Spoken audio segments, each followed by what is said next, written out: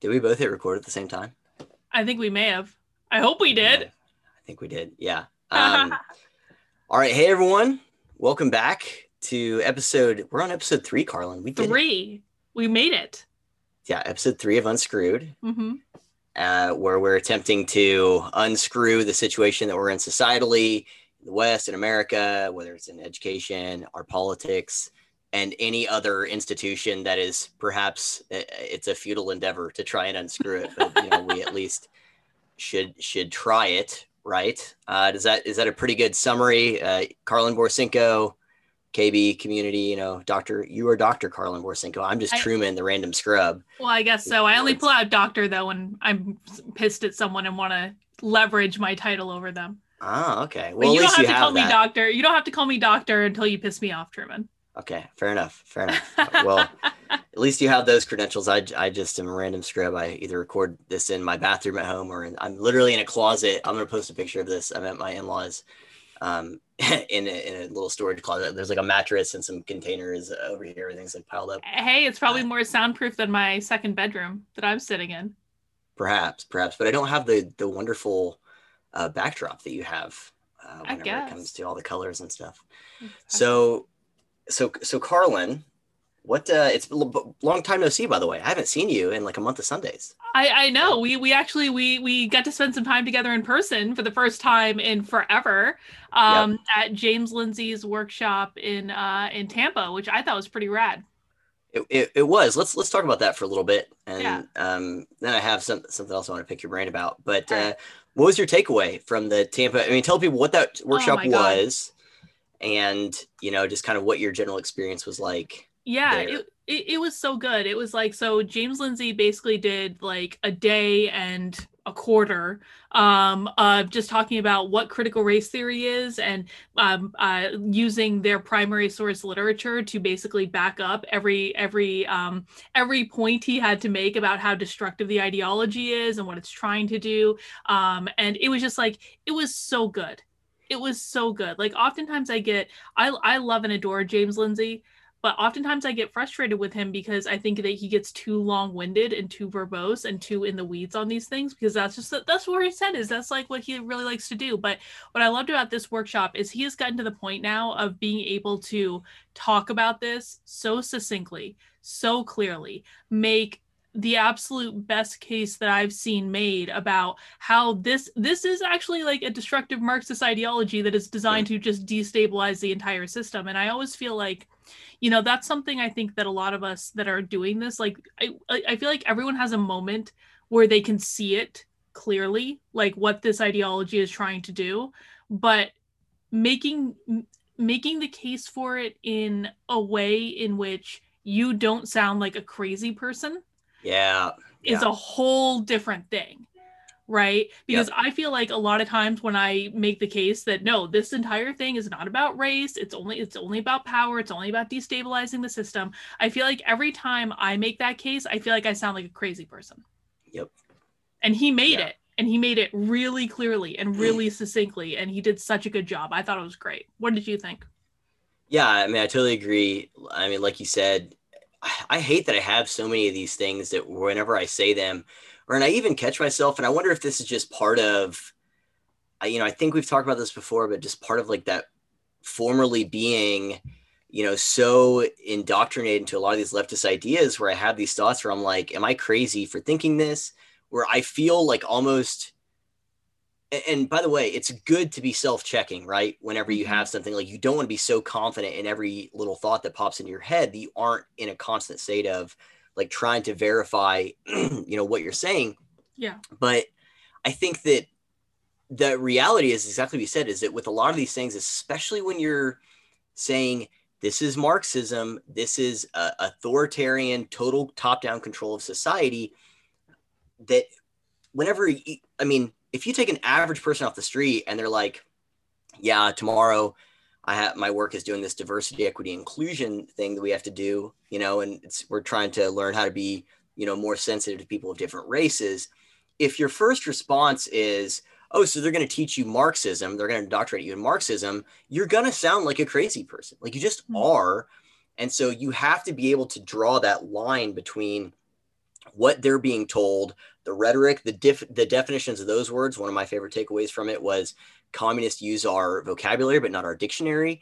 Mm-hmm. If you can't draw that straight line in a way that's like, hey, I know this sounds crazy, but here's their own words.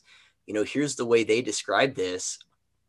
And, this is what you are being taught, even if they're not using those exact words, even if they're not saying seize the means of production, right?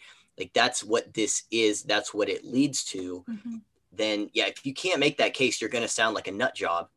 So, I mean, it's the same way with like, and maybe, I think we probably will get into this later with like vaccine stuff. If you can't make the case, articulate your concerns for these things in a way that's like grounded and it's like, it's right here, this is not, I'm not saying this is going to give you like autism or something.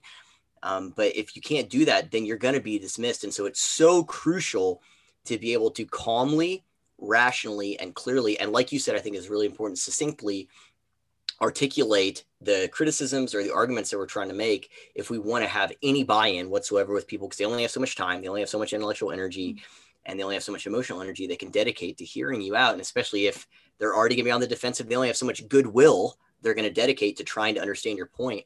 So you have to be able to do that. And so I felt like that workshop, and I'm excited to go back and watch it. I know they're recording it. They're going to do like a video series and some corresponding like book. I think they said pamphlet. I don't know. The Michael Fallon guy, the Sovereign Nations guy, talked about what their plans were for it, which I didn't realize that was like the first one they're doing like that. So that was pretty cool. That was awesome. Be there for that. But I'm excited to go back through that and in like my notes, especially because there's parts where I'm like, okay, he's talking so fast, I did not get all of that.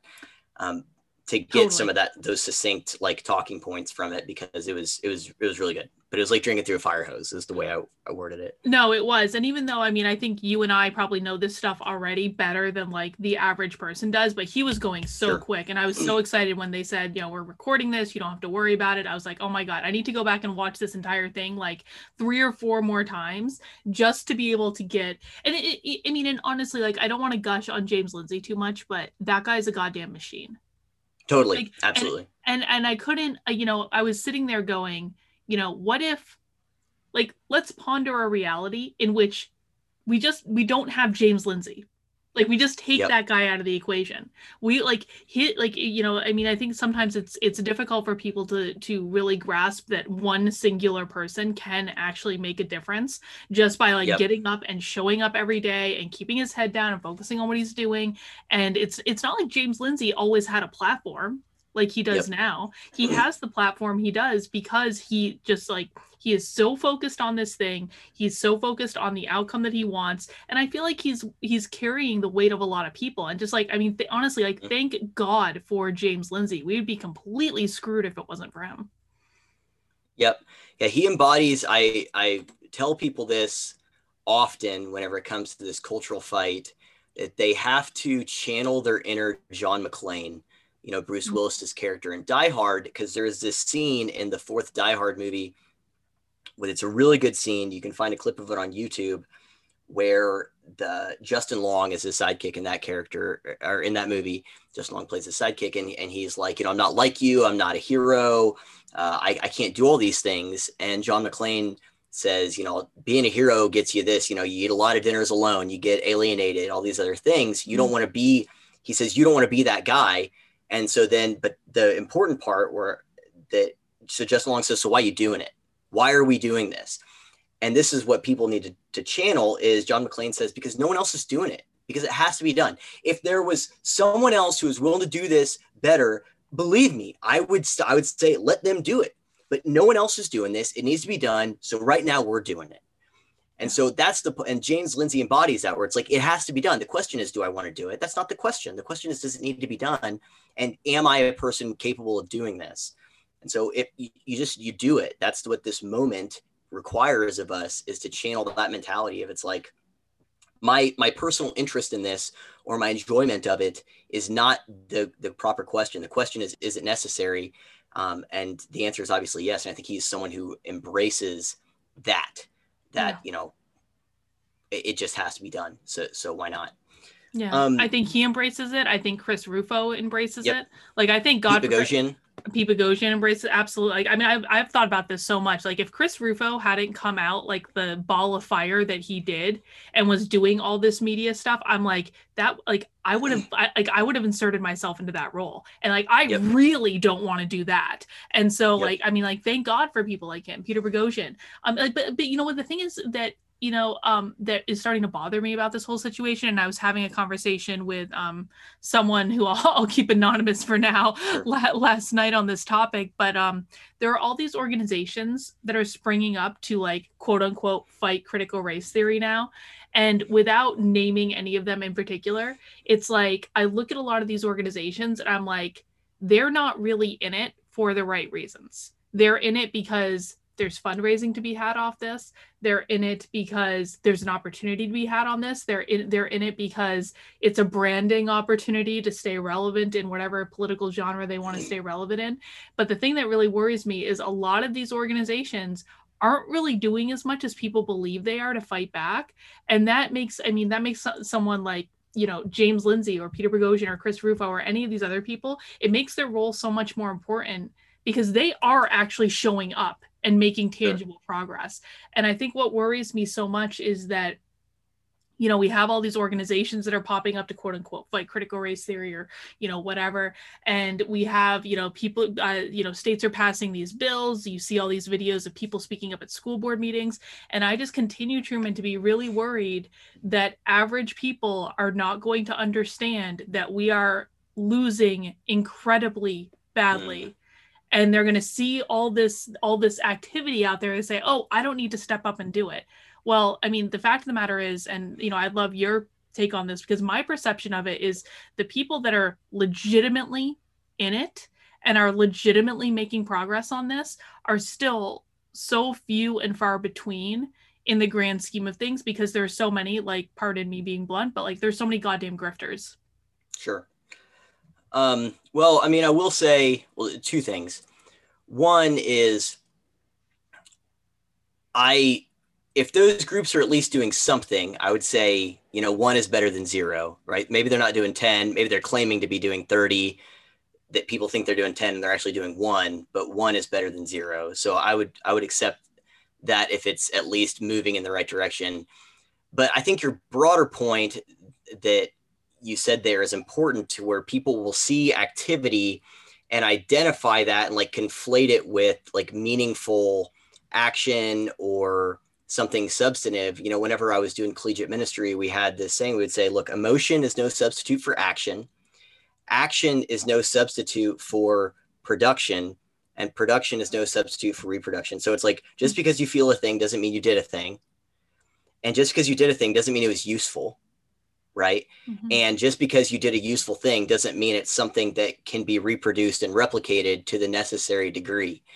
And so like you don't want to confuse these things. And so I think you're right that people will see this activity and conflate it. And because they might have an emotional response to it, or see someone have an emotional response to it, they'll conflate action with something actually productive, And so fair enough with that. And I think that the broader issue, or I don't know if it's the broader issue, but the more long-term problem is what you said, where people will see this stuff and they will take it as an excuse to opt out of the fight. Yes. Because they will think these other people are doing it. And so they will think they don't have to show up. So they get this kind of bystander effect kind of thing, perhaps, if that's what you're referring to. And they'll think, well, I don't have to go to the school board meeting. I have to do this. Well, my state passed a bill, right? So why do I have to do this kind of thing? So that's fine. I mean, that's going to happen no matter what. And I think that's why what matters is that we do have the people who are actually doing something. It's like, it's not that Chris Rufo is doing stuff. It's not that James Lindsay is doing stuff, but ingrained in what they're saying is you need to be a part of this. It's like, it's not I'm doing this. It's they do such a good job bringing people with them in the fight. It's like, I'm not here to do this. I'm here to do this and equip you to do the same and bring you along with me so that you have some ownership in this fight. And you also have some tools that are part of it. So integral in what they're saying, it's not just fighting CRT. It's I'm here to help you do it. because you're doing it way more than I can do it. I mean, that's one of the things that James said at the end there. He's right. He's like, I'm here doing this in a hotel room in Tampa. What's more important, arguably, he's like, is you guys going home and taking this to your school system or your school board meetings, to your corporate boardrooms, to all of these other things, to your social groups. That's where it matters. So as long as that message is ingrained in there by the people that are kind of the ones leading the charge in a lot of ways, I don't worry as much about it, because it's going to be hard for people to make the argument to opt out and tag out if specific. I'm saying at least to make it, they can tell themselves that for sure. No, what I mean is it's going to be harder, I guess. I'm not saying it's going to be hard. People lie to themselves and they make excuses all the time. But I'm saying that if they're saying, well, if Chris Rufo's doing it, then I don't have to. It's like, well, Chris Rufo's saying you do have to. So clearly you don't even know what you're talking about if you're going to cite Chris Rufo or because they're saying you need to be doing this. Yeah. Right. So that does encourage me, I guess. I don't know if that makes sense, but. I mean, it does. I think that people are going to, maybe I'm just a little bit more cynical and black-pilled at the moment, I suppose. But I think that if people are given an excuse to opt out of doing something that's hard, they're going to take it. And they're going to take it every single time. And it's just like, I mean, I guess the point I want to make is like, people think there are so many people that are doing this. No, there's not. Yep. There's really not.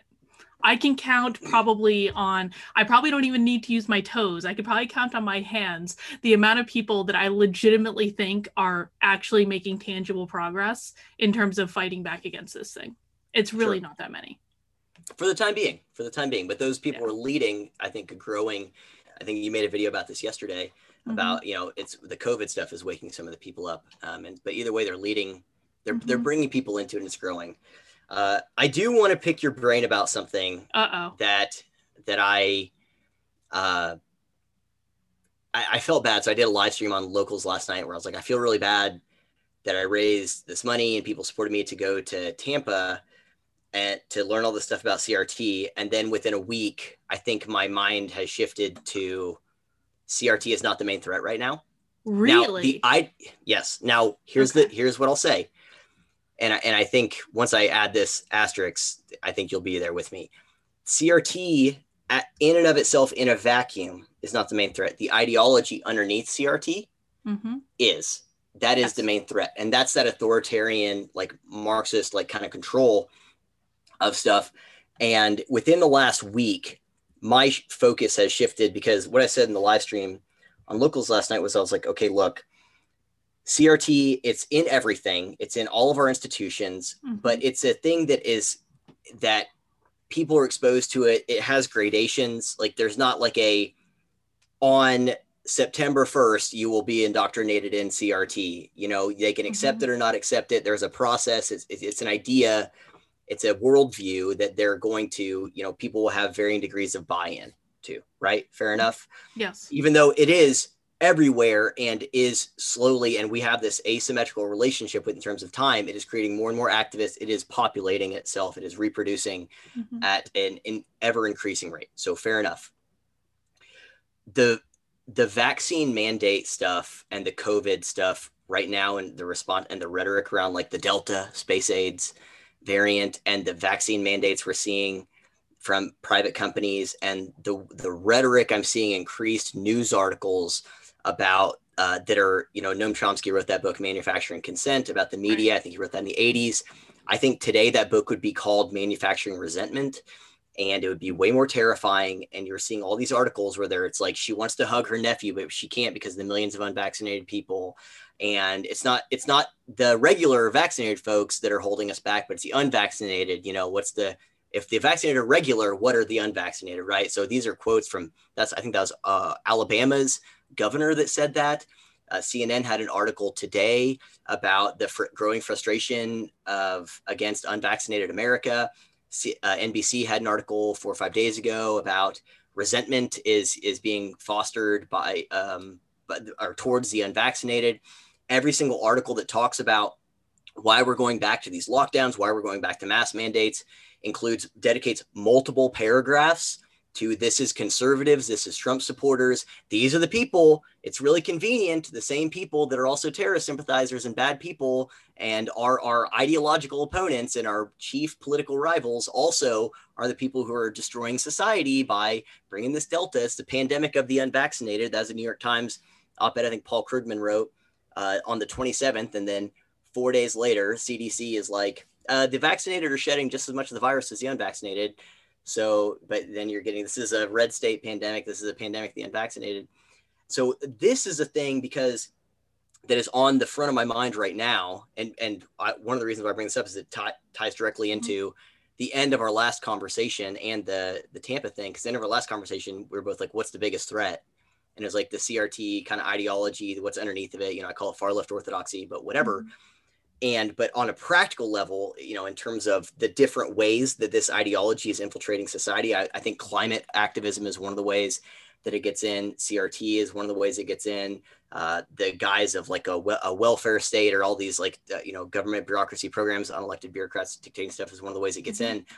But the vaccine stuff is on the front of my mind because it's like you have these companies saying, if you're not vaccinated by this date, you can't work here.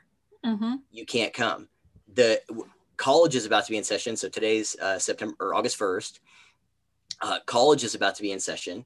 And they're saying you have to have this if you're going to come and be on campus. You have to have this. You're going to be a professor. It's going to teach here. The federal government is mandating it for its employees. So it just seems so much more immediate. And the rhetoric is getting more and more charged, where it's like these people are stupid. This is a direct quote from one of these articles. You can't fix stupid. Joe Biden has that, you know, he said a thing. This is the president of the United States. If you aren't vaccinated, you're not as smart as I thought you were.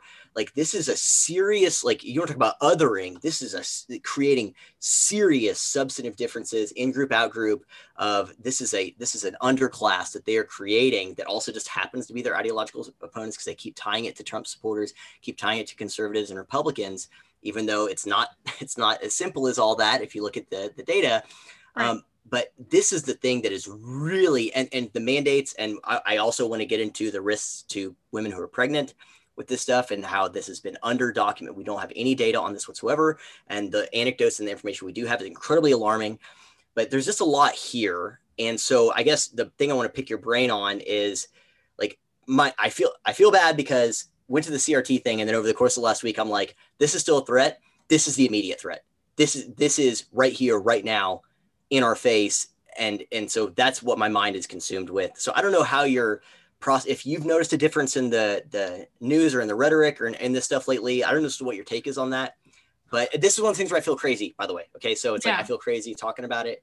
But I'm really like, I would say since I haven't felt this concerned since the election in terms of like, this is going to be really, really bad because how I think about election outcomes in the future, that terrifies me. I have that same feeling now, but it's like, I'm thinking within the next 2 to 3 months of what happens when these different ideologies clash when school is in session, K through 12, right?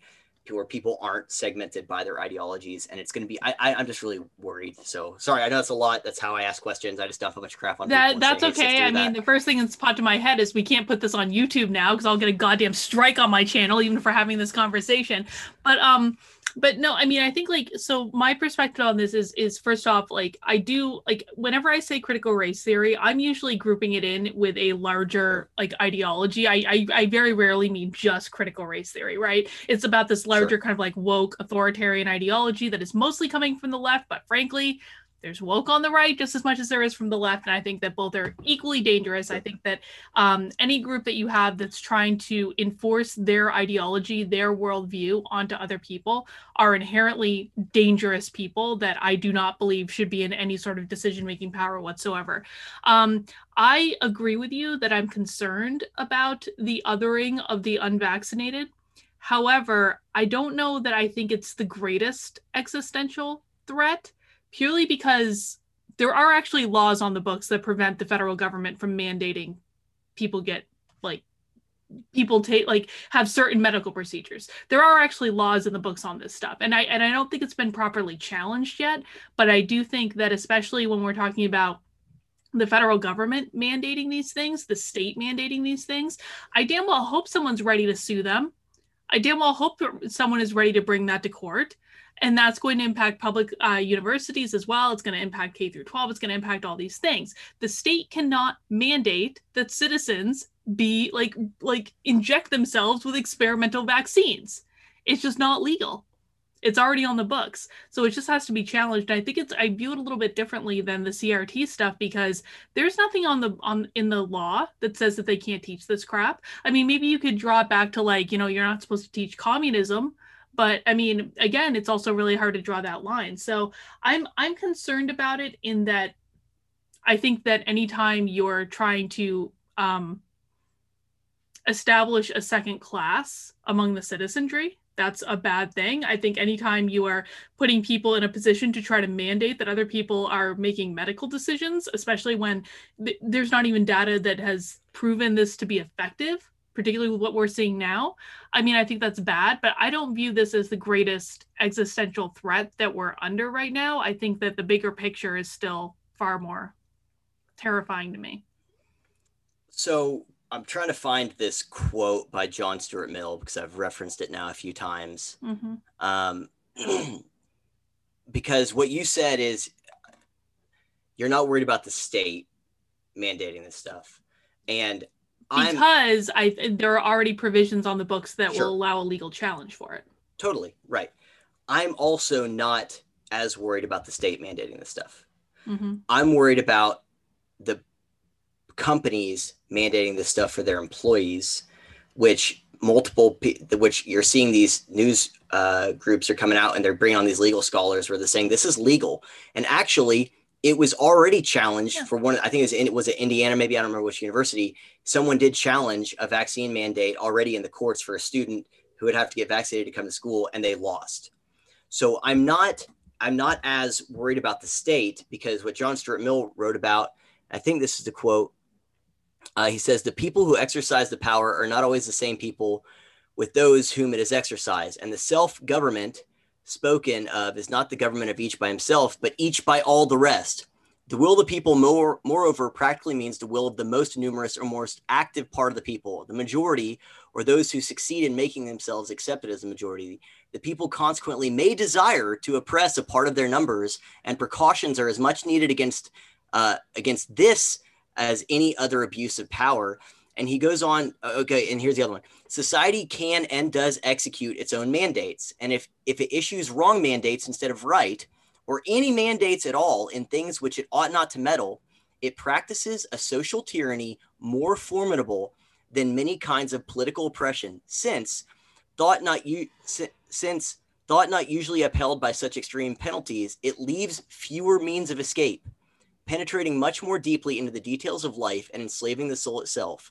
Protection, therefore, against the tyranny of the magistrate is not enough. Think magistrate government. There needs protection also against the tyranny of the prevailing opinion and feeling, against the tendency of society to impose, by other means than civil penalties, its own ideas and practices as rules of conduct on those who dissent from them, to fetter to the development and, if possible, prevent the formation of any individuality not in harmony with its ways, and compel all characters to fashion themselves upon the model of its own. So his point is that society, social tyranny penetrates to it's your knitting group, it's your work, it's your church, it's your neighbors, all of those other things, and that is way more all-encompassing than a government thing. So I'm worried about the companies. So here's the thing. Number one, I don't think that companies are going to be able to feasibly run while mandating their employees get certain medical decisions. I think that they think they can, but I think that long-term, this is going to be a bad decision that is going to actually implement it's going to impact the bottom line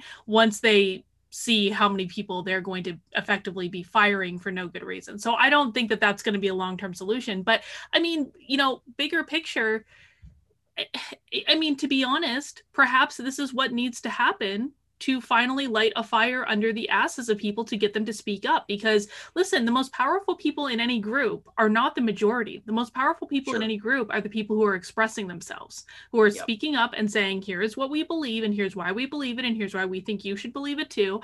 And right now, the people who are, the unvaccinated, or the people who don't believe in forced vaccination of any sorts, they're not speaking up. Well, guess what? What you experience in life will be the sum total of your contributions. And to be really honest, I'm starting to have absolutely zero sympathy and zero empathy for people who are complaining and whining and whining and whining and complaining and complaining and whining some more, and then never actually speaking up in public against it. I really am. It's like, wait, like you're reaping what you sow. You're complaining privately or behind your little anonymous Twitter accounts. You're retweeting stuff from the Daily Wire all day. You're not doing a goddamn thing to fight back. And you're continue to be surprised that these things are happening to you. Well, no. Like I've been saying for the last year and a half, this only changes when you start speaking up. Like when are you going to start speaking up? How far do people have to be pushed to speak up? I mean, so I'm kind of like, if it gets worse, fine. And that might be a really, that might piss people off, whatever.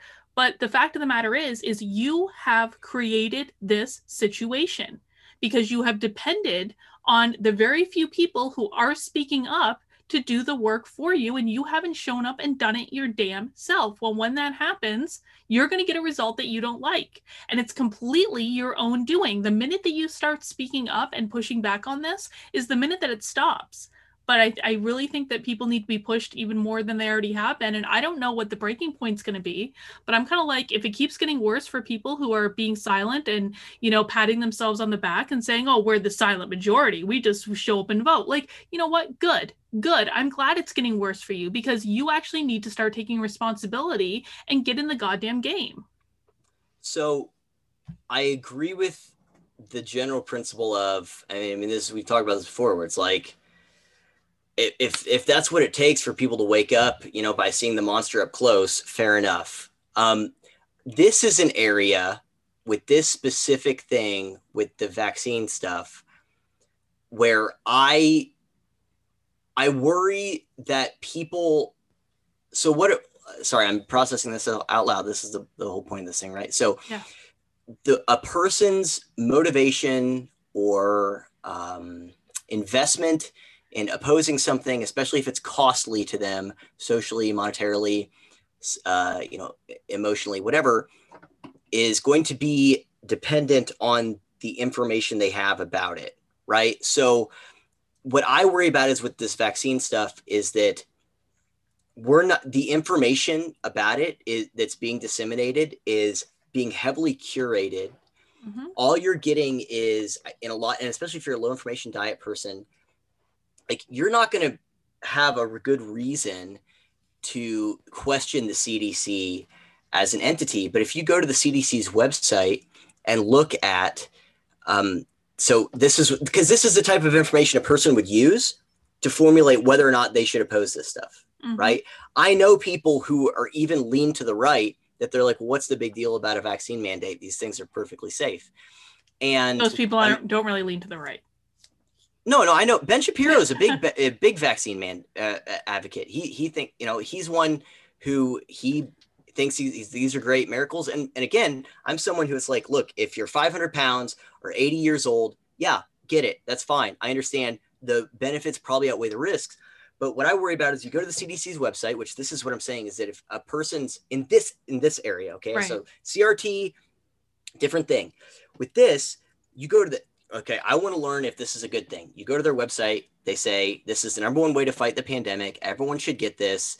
And then here's the list of possible side effects. So they have there's a PDF you can print off. You can give this literature to people so get rid of their doubts or any of their concerns. And it's like, okay, on the site of where you receive it, you might have some redness, swelling, whatever. Generally afterwards, you might have some nausea, loss of energy, fatigue, whatever, but it'll go away. That's all they list. And then if you look at their thing of like, okay, there's another page you have to go to about the possible, like really serious consequences. There's some type of anaphylaxis and a few other things, but they're like, this is it. Their chances are really low. If you go to their page about, and this is the one that I'm like, this is a practical thing. If we just get past the thing that I think is actually more important, which is the rhetoric of how they're characterizing the unvaccinated, these unwashed masses, and the social consequences of that. That's the thing that really scares me. But here's this other part, just practically, if you want to give like one example of where these things are that people aren't aware of what they might be opting into. So the CDC's page on pregnant women, you go there, they say they list the risks of COVID-19 if you're pregnant, right? And so they be sure to emphasize that. and they say the risks to pregnant women are minimal. There's no, we don't have any evidence of there being risk to pregnant women, and but they admit they that tested there is, on pregnant women. Yeah, they admit that they have no data about it, but they say that there's trials there's trials right now taking place and that are planned. But if you go to CNN and every outlet, NPR, every mainstream outlet has ran an article along these lines of CDC recommends COVID-19 vaccination for pregnant women. And if you even look at CNN's article, they say studies and practical experience show that there is no risk to pregnant women. There have been no studies. There have been no studies, none. And that's why the US, and so this is where I'm saying that the information that someone might use to know whether or not they should fight back against this is being heavily curated. The US is in the minority of countries that are recommending this to pregnant women. There is, I think the breakdown is something like this, but if I'm wrong in the right direction. It's like 20 something countries recommend it for pregnant women. 30 something countries approve it for pregnant women, but they don't recommend it or not recommend it either way. It's like 50 something countries that do not recommend it for pregnant women because they say, we don't have any data on this. We don't have any data. So I'm saying a person might not think that there's any reason for them to do this, for them to have any concerns because it's so heavily curated. Google, who is recommending or is requiring this for their employees, are the people who curate the information flow for 99% of the internet. So they're not going to support. I think if you get on Twitter, that one of the things that's always trending over there, vaccination and masks are the number one thing to keep you. And same on Google, they have a whole tab on their Google's homepage about talking about how amazing these vaccines are. And so it's like, this is something where I worry you're going to have, okay, so they are mandating this for their employees. No one has sued yet, but let's just take the federal government out of the equation. Disney is mandating it for all of their employees. Walmart is mandating it for all of their people at headquarters and the managers who travel and people who work in the hotspot areas, which is like what criteria they're using. It's probably completely arbitrary. These universities are doing it. What happens to the number of women who they're pregnant and they miscarry or something happens? Because the other thing, this is what I talked about in this live stream I did last night. I think I named it Bring Your Tinfoil Hat, but what the CDC doesn't have on their website about the possible side effects is something that has been so widely documented right now. It's not even controversial to say is that this impacts women's menstrual cycles. Is that women are, so Bridget Fetisi said she didn't have a period for 2 months and she told her doctor about it. Her doctor's like, oh yeah, every woman I know has had something happen. And there's thousands of women who've had it where they have super heavy periods or things that are happening. Mm-hmm. And what they know is that one of the side effects of the vaccine is this inflammation, and women can cause what they call a modulated estrogen response. And that modulated estrogen response in a vacuum, if you because there's other things that can do that, is one of the things that can cause miscarriages.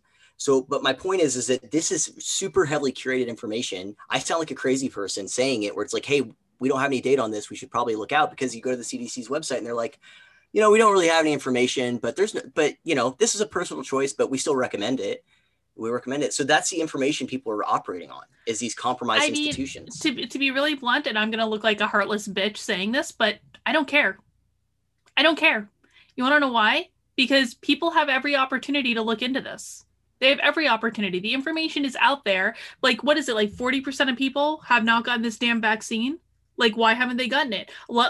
Half of all healthcare providers haven't gotten this vaccine. It's not as though the information is unavailable, but people have to look for it, and they have to be discerning, and they have to use their goddamn brains. And I'm sorry, if people take this vaccine and end up regretting it, well, congratulations, you entered yourself in for a fucking Darwin Award.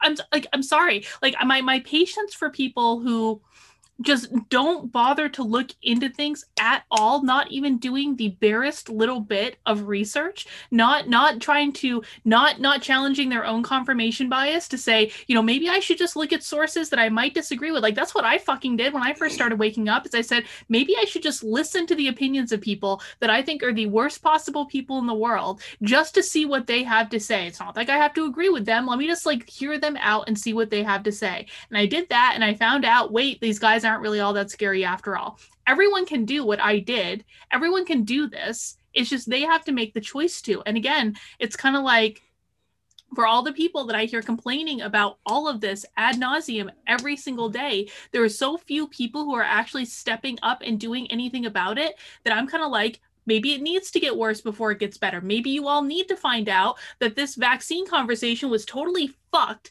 from the very beginning. Maybe your kids do need to have mental health effects from you sending them to school for 2 years wearing a goddamn mask over their face. Maybe they do need to suffer that for you to finally get in the game and say something. Because all of these people who are going to have like less than ideal outcomes from this entire situation, they've been sitting back and allowing it to happen. Yep. For over a year and a half. Like, and again, I understand I might sound really heartless in this equation, but how much rope do you want?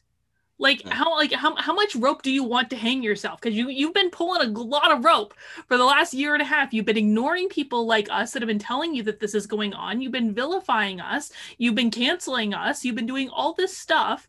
Like, even, I know I'm gonna bring it up, even on the right, every time I tell them this stuff, every time I point out, listen, conservatives or progressives driving the speed limit, as Michael Malice always says, they'll give them 2 years. They're going to be completely in favor of critical race theory. Kristi Noem has now come out basically talking like a rhino. She was their golden child for like a week and a half. Like, even the right is susceptible to this stuff, right? And it's like, you try to tell them, like, no, the Daily Wire is not the best source of information because Ben Shapiro is just trying to protect his goddamn social status. I'm sorry, that's what he's doing. He has no interest in looking into this stuff at all because all he's interested in doing is protecting this little thing. Reactionary bubble thing. Yeah, it's this reactionary bubble thing that they've cultivated for themselves. Like, Truman, I'm ceasing to have any sort of compassion for people who have been presented more opportunities than they damn well needed to look into this, to think for themselves, to consider other points of view, to just be reasonable people for a second. Like, if it needs to get worse for it to get better, so be it, then it has to get worse. Sure. So let me clarify, because I'm also about to sound really heartless, or at least not nearly as altruistic as I might have made myself seem here. Yes, I am worried about the pregnant women. I am worried about those things, obviously. What I'm saying is, because those people won't do the research, won't do that, the pressure from their corporations, their businesses. So here's the progression. All right. Because of everything you just said, because people are ignorant and lazy and apathetic. Okay. It's just human nature. I'm like that. I can be, just not in this area right now. So because of that, they are going to comply. Compliance will be the norm. We're going to see more and more of that. Okay. So my main thing here I'm thinking about, I'm worried about the unintended consequences or the ignorance of the people who are getting this. Okay. But I'm thinking long-term about us. I'm thinking about my wife. Okay. I'm thinking about what happens whenever all of those ignorant people have complied, and all that's left of society is a minority of holdouts like us. And they've hold on. They have laid the foundation with these news articles and with this resentment they are manufacturing. They are turning this problem of the unvaccinated. They are sowing the seeds for this. Okay. So they're sowing the seeds right now, the problem of the unvaccinated, so that people are going to be ripe for a solution to be given to them. For us, I'm thinking about us in this and what this is going to mean for us. If those people want to take those risks on themselves, that's fine. But like I've said before, if you want to piss in your own pool, that's fine. But these people are pissing in my pool. So I'm worried about what I'm going to be put into as this underclass of society because of these people's ignorance, because of this curated information, because of the gated institutional narrative and the distributed information suppression complex. I'm worried about that, because whenever we only have 20-30% of the population as holdouts, and you have, that this super organized minority against this unorganized majority, by that point, enough people will have gone along with it that it's like they're going to be like, yeah, let's just do what we have to do if these dregs are holding us back. So I'm not like, the root of what I'm saying is really, I'm worried about my future and my wife's future and my kids, Hey, so do you see what I'm saying? I've got a solution for you. You can move to the free state of New Hampshire, where we just banned vaccine passports and mandates. Well, sure. No, and I live in Wyoming. And so that's fine. But I'm saying that's for the time being. I mean, I honestly, I think that's the only solution for the problem right now is people have got to start manning up and either doing something to fight back or getting the F out. Like I have absolutely no fear at all that I'm going to be in a situation where I'm mandated to get a vaccine. I mean, maybe like the only thing that I'm really concerned about is like being able to fly, honestly, is, and as long as I can fly, I'm going to be fine. But I live in New Hampshire. Like this has already been outlawed here. The governor signed the bill like last week. And so, I mean, if people are really worried about it, well, they get thee to a libertarian state. Because again, like people have got to start taking responsibility for their own experiences here. Like you live in Wyoming, you're going to be fine. People who live in Yep. Florida, probably going to be fine. People who live in Texas, I mean, if people keep moving to California or from California to Texas, you know, who knows what's going to happen there. But like, you know, there are places that you can go and people have got to start taking you know, we can frame this in as many different ways as we like, but at the end of the day, you know, it's just going to come back to personal responsibility for me. Like I live in a state where this stuff is going to be outlawed. I've taken responsibility for that. I've taken personal responsibility for speaking up against these things when I think that it is important to do so, and speaking up in a way that I think is going to be most conducive to actually making progress. You're doing the same thing. If everyone out there was doing the same thing that you and I were doing right now, we would actually have no problem on our hands. But until people start taking personal responsibility, like I just don't see an end to this. And this is why I keep saying, like, the only way we have out of this is to wake up people on the left. That's the only way out, is to wake up more people on the left. And right now, the right is making that goddamn near impossible. And so until they start like acting in a way that is going to be helpful for the outcome they want, I just don't know that there's a lot that we can do to help them. So I want to ask you a question, because there's probably something here that I am misunderstanding. Yeah.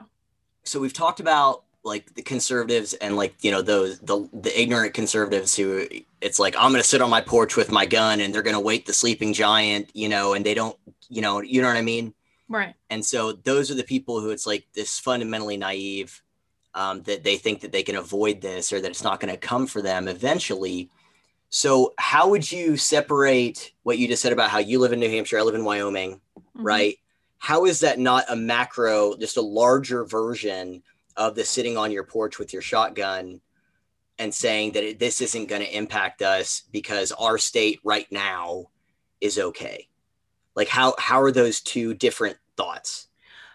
Because I think that you know, fundamentally, I believe that we should be trying to return more power to state and local governments. I don't believe it should exist on the federal level. I mean, that was the whole point of creating the United States of America, was that like local and state governments had much more control and frankly much more power. And so I don't actually think it's that different. If we're working within this system in which, you know, we are advocating for, then we should be focusing on the state and local level. We don't like, I don't want the federal government to have power over everyone all across the country unless it's like it makes sense for the national defense or things like that. So I do think it is a little bit different. I think that it's about making the conscious choice to work where you can be the most effective. And of course, there's things that you know, both you and I and a lot of people can do for the national front as well. And I think, you know, part of doing podcasts like this or creating content or being out there, we're not just trying to have part in our local state conversation. We are trying to be like more broad than that.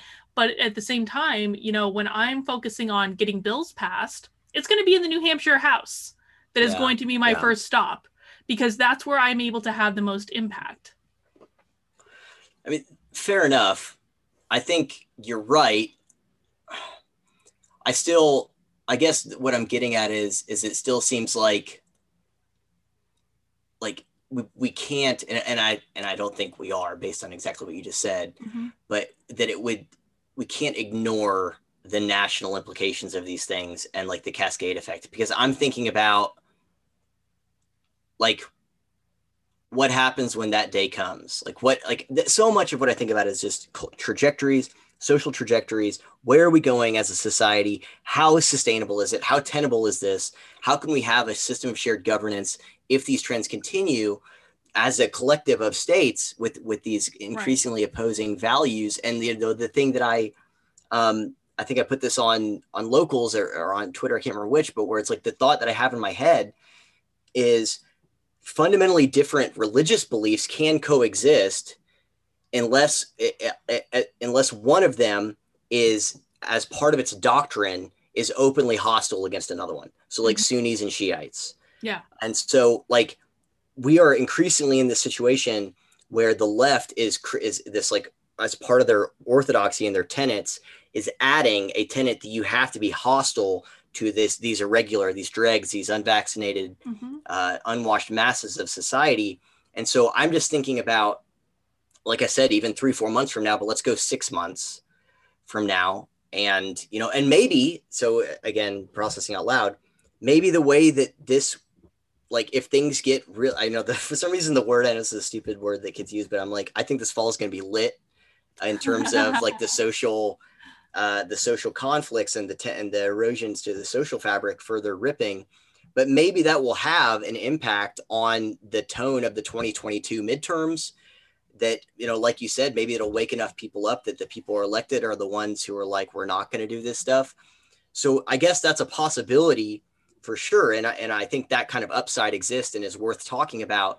But either way, I'm thinking about just the sustainability of this kind of, okay, conservatives are, or anyone who's like, center left or whatever, they're racist or misogynist or bigots. That's fine. Okay. That just means you're a bad person. Then January 6th, you're a terrorist, you're a terrorist sympathizer, and you're a conspiracy theorist. And now with this stuff, you're an anti-vaxxer who's spreading the Delta space AIDS and is going to kill us. Like, Again, that gives a lot of people permission to do unspeakable things to the out group. And, yes. and I'm in that group, and so are you. And so that's what I'm worried about. Yeah, but again, it's because that out group is not fighting back. It's because this out group continues to try to play within the parameters that the left has set for them.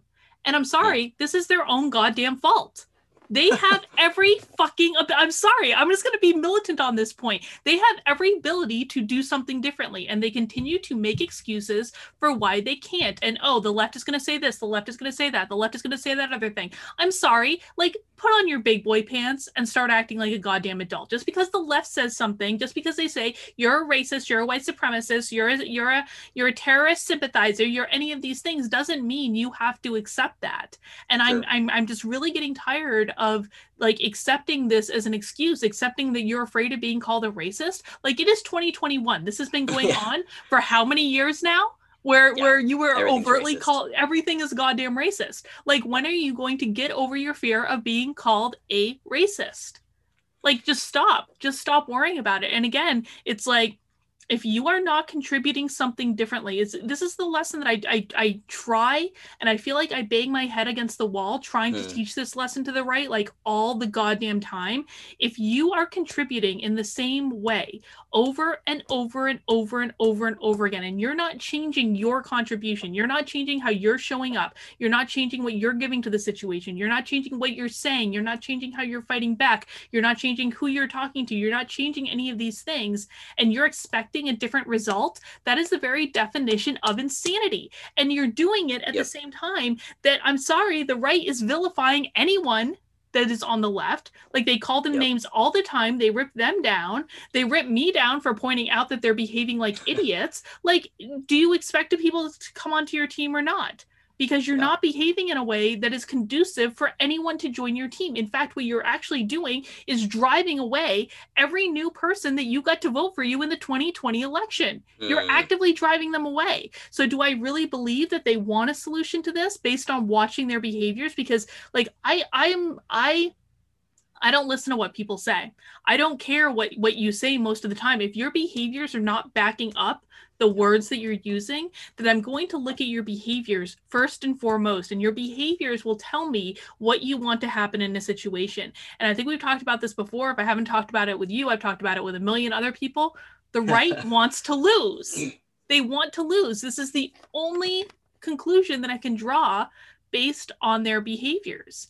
And so if they're showing up in a way that is only going to lead to them driving people away, pissing people off, losing votes, losing support, if they're only supporting through their actions what the left is trying to do, then I can make no other assumption than they want to lose and they want this to happen. Well, you know what? Sometimes we have to get what we want in order to realize that that's not really what we want. And again, like, if the right has to lose, if the left wins seats in 2022, I wouldn't be surprised at all.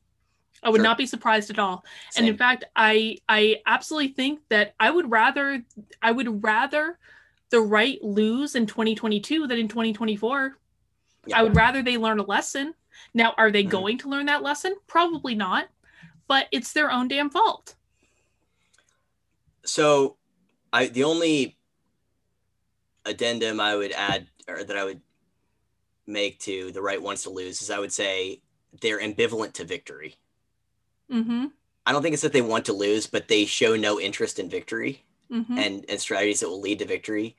That it's like they might not want to lose, but they don't want to win hard enough to make it happen. So it's like 6 one hand, half dozen the other. But I think those are different things. Actively trying to sabotage your team, like during a football game, if I'm a quarterback, and Mm-hmm. just I'm throwing interceptions on purpose, is very different than being so disinterested in victory that I just suck. And I think that most people on the right are just ambivalent to victory because they don't understand what's at stake, because they think they can sit on their porch with their shotgun, basically. But Maybe. okay, so here's a question I have for you, Mm-hmm. because I agree, and we talked about this last time, that there are people on the left that have to be woken up. I think that there is probably a symmetrical amount of people on the right that would fall in the same category for different reasons, but we don't have to go back over that. But let's focus on the left and the potential converts or people who could understand this stuff from the left. So in your mind, if you picture someone who is somehow still on the left, still self-identifies a Joe Biden voter, who, I mean, if you think about that person and just how they even conceptualize the pandemic, how they conceptualize George Floyd and the riots and stuff, how they conceptualize the election, how they conceptualize January 6th. And again, let's just focus on the pandemic for a minute. And, you know, these are the type of person who will probably say Trump's bungled pandemic response without knowing exactly what they're talking about there. If a person is still in that place, if they are still like a Jesse Singal or something like that, Sam Harris, if they're still in that place and everything to date has not been, you know, like they were on board with, these are the people who are probably driving in the car by themselves with a mask on. Right. So, like, what do you see as the thing that's gonna, like, to me, that person is like, they're gone, man.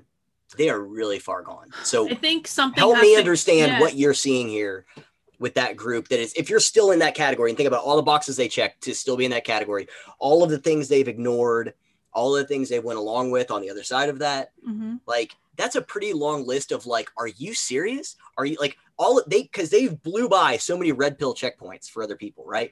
There's a million red pill checkpoints that other people woke up at that they just blew by and were like, la la la, whistling through the graveyard. So, like, what is left that they, you know what I mean? Like, what am I missing? How do we get those people then? So I think the reality is that I don't have a whole lot of hope for someone like Jesse Singal or Sam Harris, to be honest. And I'm going to tell you why, because I think it involves experiencing pain on some level to wake up. I mean, look at like, I mean, I don't follow Brett Weinstein as like closely as you do, so I don't know where he is on this journey, but it seems as though his YouTube channel getting demonetized may have caused him a little bit of pain and may have like pushed him a little further down that red pill path that I think we're all hoping that he's going to take at some point. But like, I look at someone like Sam Harris. Sam Harris can run his mouth on the internet all day, every day, do whatever he wants to do, and he's going to be fine. Like, financially, he's going to be fine. He's already established. This is not like he has to break through or anything. Like, he can do whatever he wants to and not experience pain, and he can pretty well shield himself from the pain that like average people that like you and I would experience in this regard. So I think in order to wake someone up, it requires them experiencing pain. And so what I'm seeing from just like, because I really I don't like focusing my energy on like influencers. I think it's like a lost cause, to be honest. But like, you know, if I'm talking to like just normal people, like, you know, I did the video the other day about these two women from New York City that they're experiencing pain. They're, you know, would consider themselves to be progressive or at least on the left, and they just want to send their kids to school. That's it. Yeah. And the New York City keeps moving the goalposts about when they're going to be able to send their kids back to school, and are they going to have to wear masks and things like that. They're starting to experience pain. And I think really for most people, that are still clinging to this idea that the Democrats are the good guys or the left are the good guys, they need to experience the pain that's going to come along with this. And that's why, like, I don't necessarily think it's like a bad thing that things are going to get worse. Is it going to suck for a little while? Yeah. But like for people like you and I that we're kind of insulated in our like communities, it'll probably suck a little bit less because Sure. we are in a geographic place where it's going to be like we're like more libertarian or conservative or what have you. But sometimes people need to experience pain in order to push them back on the right track. And so I honestly think that the worse this gets, I actually think, you know what? I'm going to say it. Like if they do another round of lockdowns, good. That's going to red pill a lot of Democrats. So let's talk about that because pain happens when you meet resistance, right? So I'm lifting weights and I'm as you're doing some kind of exercise, you're running, whatever, you experience pain through the resistance you're meeting, right? So think about even just in a relationship, if you meet resistance with someone who you have a conflict is resistance. So they say no and you're thinking yes, or they say Chinese food whenever you're thinking Italian. That's resistance. So pain comes from tension, comes from conflict, right? So back to what you said earlier about how most people are ignorant and will just comply with this stuff. So let's try to do some kind of charting out the numbers here. All right. We're not gonna use numbers, but we'll just say groups, portions of a portion of a portion, right? So you have people on the left still, someone who's still in that category, take like my dad or someone who is just totally all in, like, yeah, CNN's propaganda now. Thank God NPR and the New York Times are still pure. So, and my dad's now back to wearing masks because of the Delta space aids, even though he's fully vaccinated. Show your dad the article about NPR now allowing their journalists to be activists. Yeah, no, I saw. No, he's. I've sent him so many things. I'm like, hey, this is what I mean when I say NPR is intellectually bankrupt, and he'll just be like a thumbs up emoji. It's like it doesn't. These are religious. Bless his heart. Bless his heart. These are religious conversations. So anyway, so we have a group of people who are inexplicably still on the left and still think, like you said, this is the good guys. All right. Right.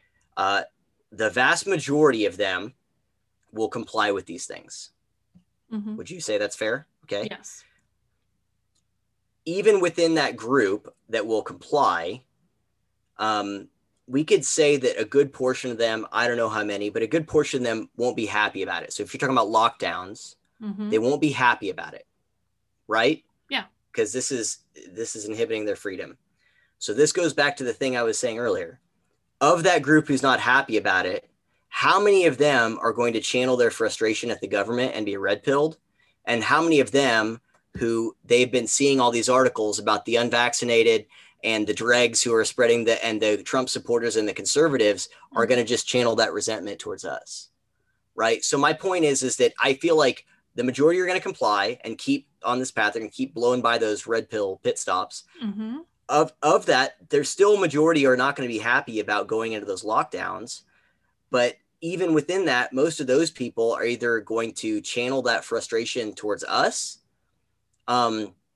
or just stay oblivious or whatever. I think that most of them, like what percentage are actually going to go, yeah, now I don't trust CNN and NBC and, and the CDC. Now I don't. You know what I mean? So I think that probably a really small percent. Yeah.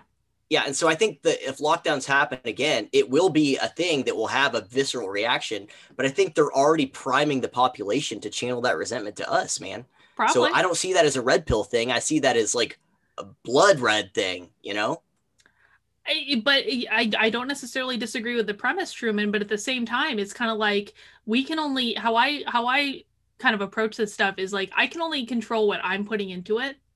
And you can only control what you're putting into it. And we can't, like, I don't want to spend and this might be like an overtly selfish thing. I don't want to spend my days worrying that people are going to hate me because I didn't get a shot in my arm that they wanted me to get when I barely leave my house when I'm home anyway. Like, I'm just not going to, I'm not going to spend my time worrying about that. It just doesn't make sense to me. Could that be an eventual reality? Well, sure. But worrying about that is just going to distract me from focusing on what I want to focus on, which is like, fighting fighting back against critical race theory and building stuff to do that and building community to do that and all that stuff, it's just going to be distracting from the larger issue. Sure. So I don't necessarily disagree with you that I think absolutely the populace could be primed to turn against the people who are the unvaccinated dregs of society. We're going to be like Demolition Man living down in the sewers before too long.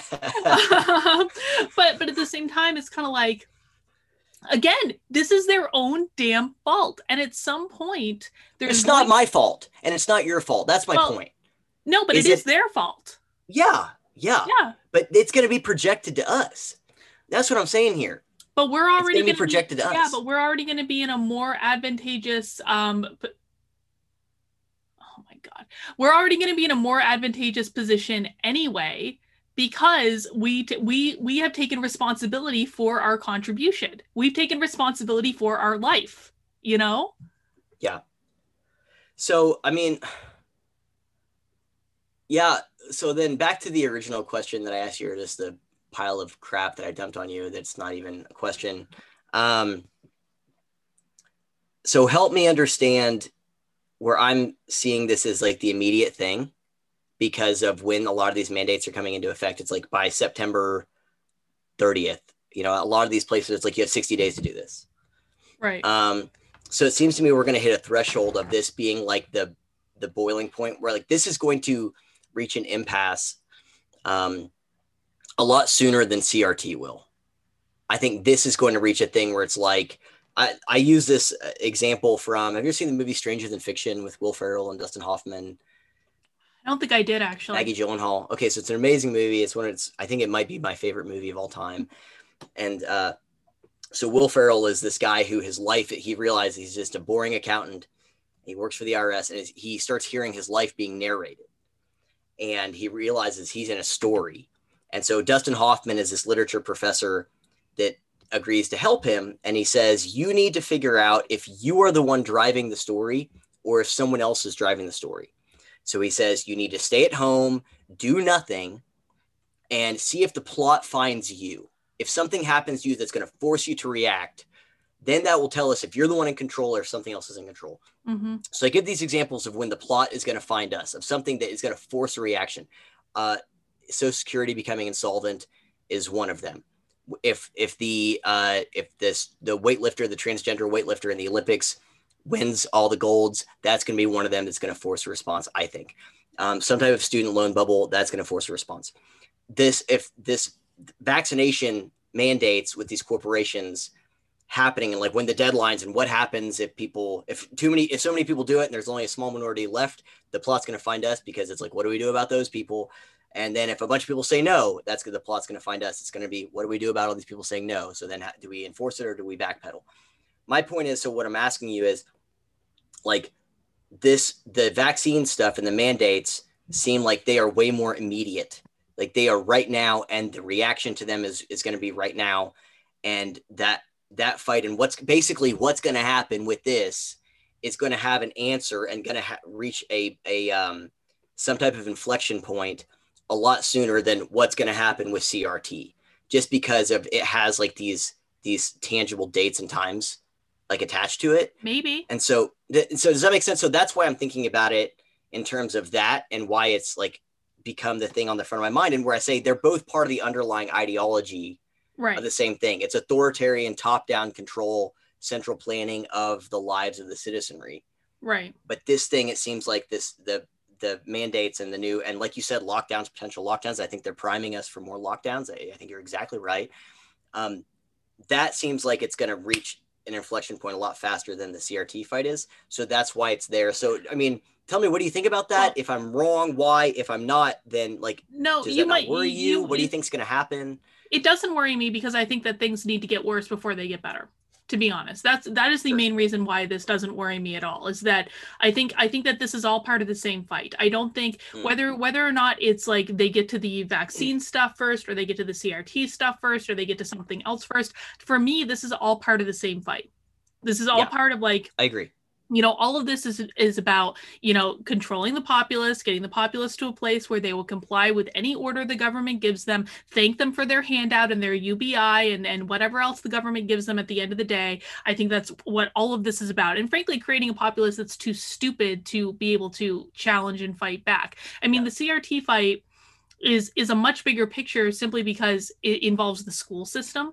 And so that's not a fight that's like a slow burn sort of thing, where I do agree with you that this vaccine thing has a much bigger chance of blowing up in our faces a lot sooner. But I actually think that that's a good thing.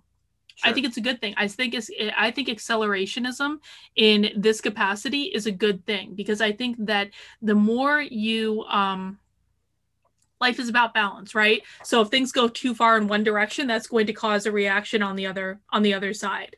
And so if imposing restrictions and mandates and taking away freedom and taking away liberty and telling people they can't run their businesses and telling people they can't work and telling people they can't travel and doing this, that, and the other thing is going to if that is going to incite the populace to actually start standing up for themselves and fighting back, then I actually think that that's a good thing. And, I think a lot about a lot of these issues just on a spiritual level first, before I think about it in terms of like human practical terms. And in spiritual circles, there's this idea of like, how far will a person be pushed before they learn how to self-empower themselves? How far will they be pushed before they start expressing themselves? How far does it have to go? And I think what we've seen in the past several years is that, frankly, it has to go pretty effing far for a lot of people.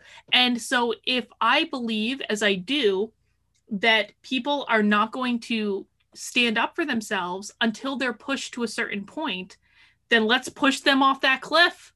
Let's push their back against a wall. It's a situation they've created for themselves. No one's done it to them. They've done it to themselves. So let's just get there quicker and at least get the resolution quicker. And again, like, it might be painful in the interim, but it needs to be painful in order for people to start changing their behaviors. Like, moving through cognitive dissonance is painful.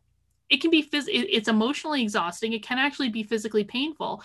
But like, if the pain that the government or whoever else is causing you is more painful than the pain you're going to experience from moving through cognitive dissonance, which is what you need to do to take the red pill, then that's the only way that you're going to take the red pill.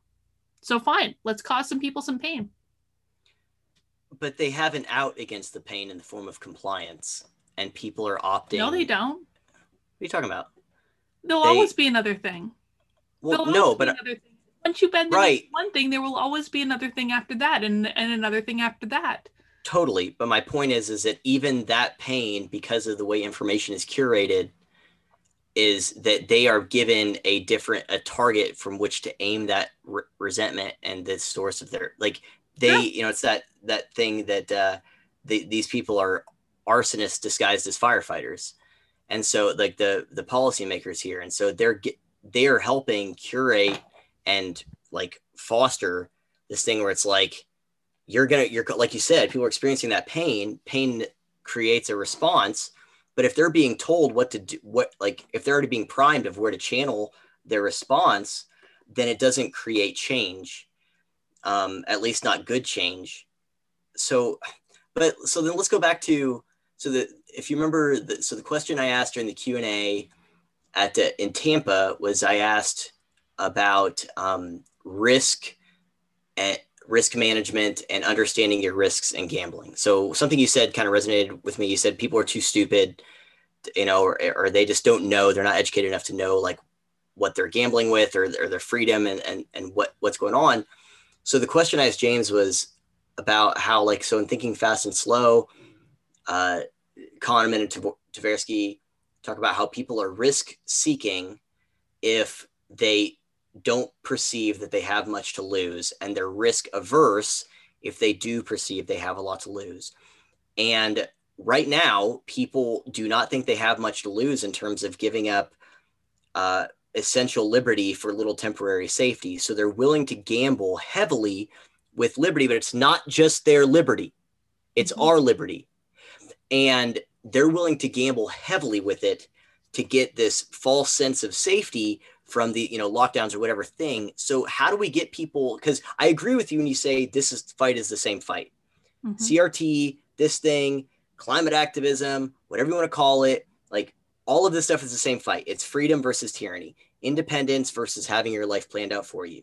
Like, so you're right. You're absolutely right. So how do we maybe this is the question, is how do we strip the specifics of some of these fights away to get to the central root of it for people, to where it's like freedom is way more preferable. Yes, it comes with risk. You have a higher chance of failure. You have a higher chance of harm, with freedom, but it is way better than the alternative, which is we're all equally destitute, miserable, and in servitude. Mm-hmm. So how do we get to the root of that then, whether it's with the vaccine stuff and the mandates and the lockdowns or the CRT thing or anything else?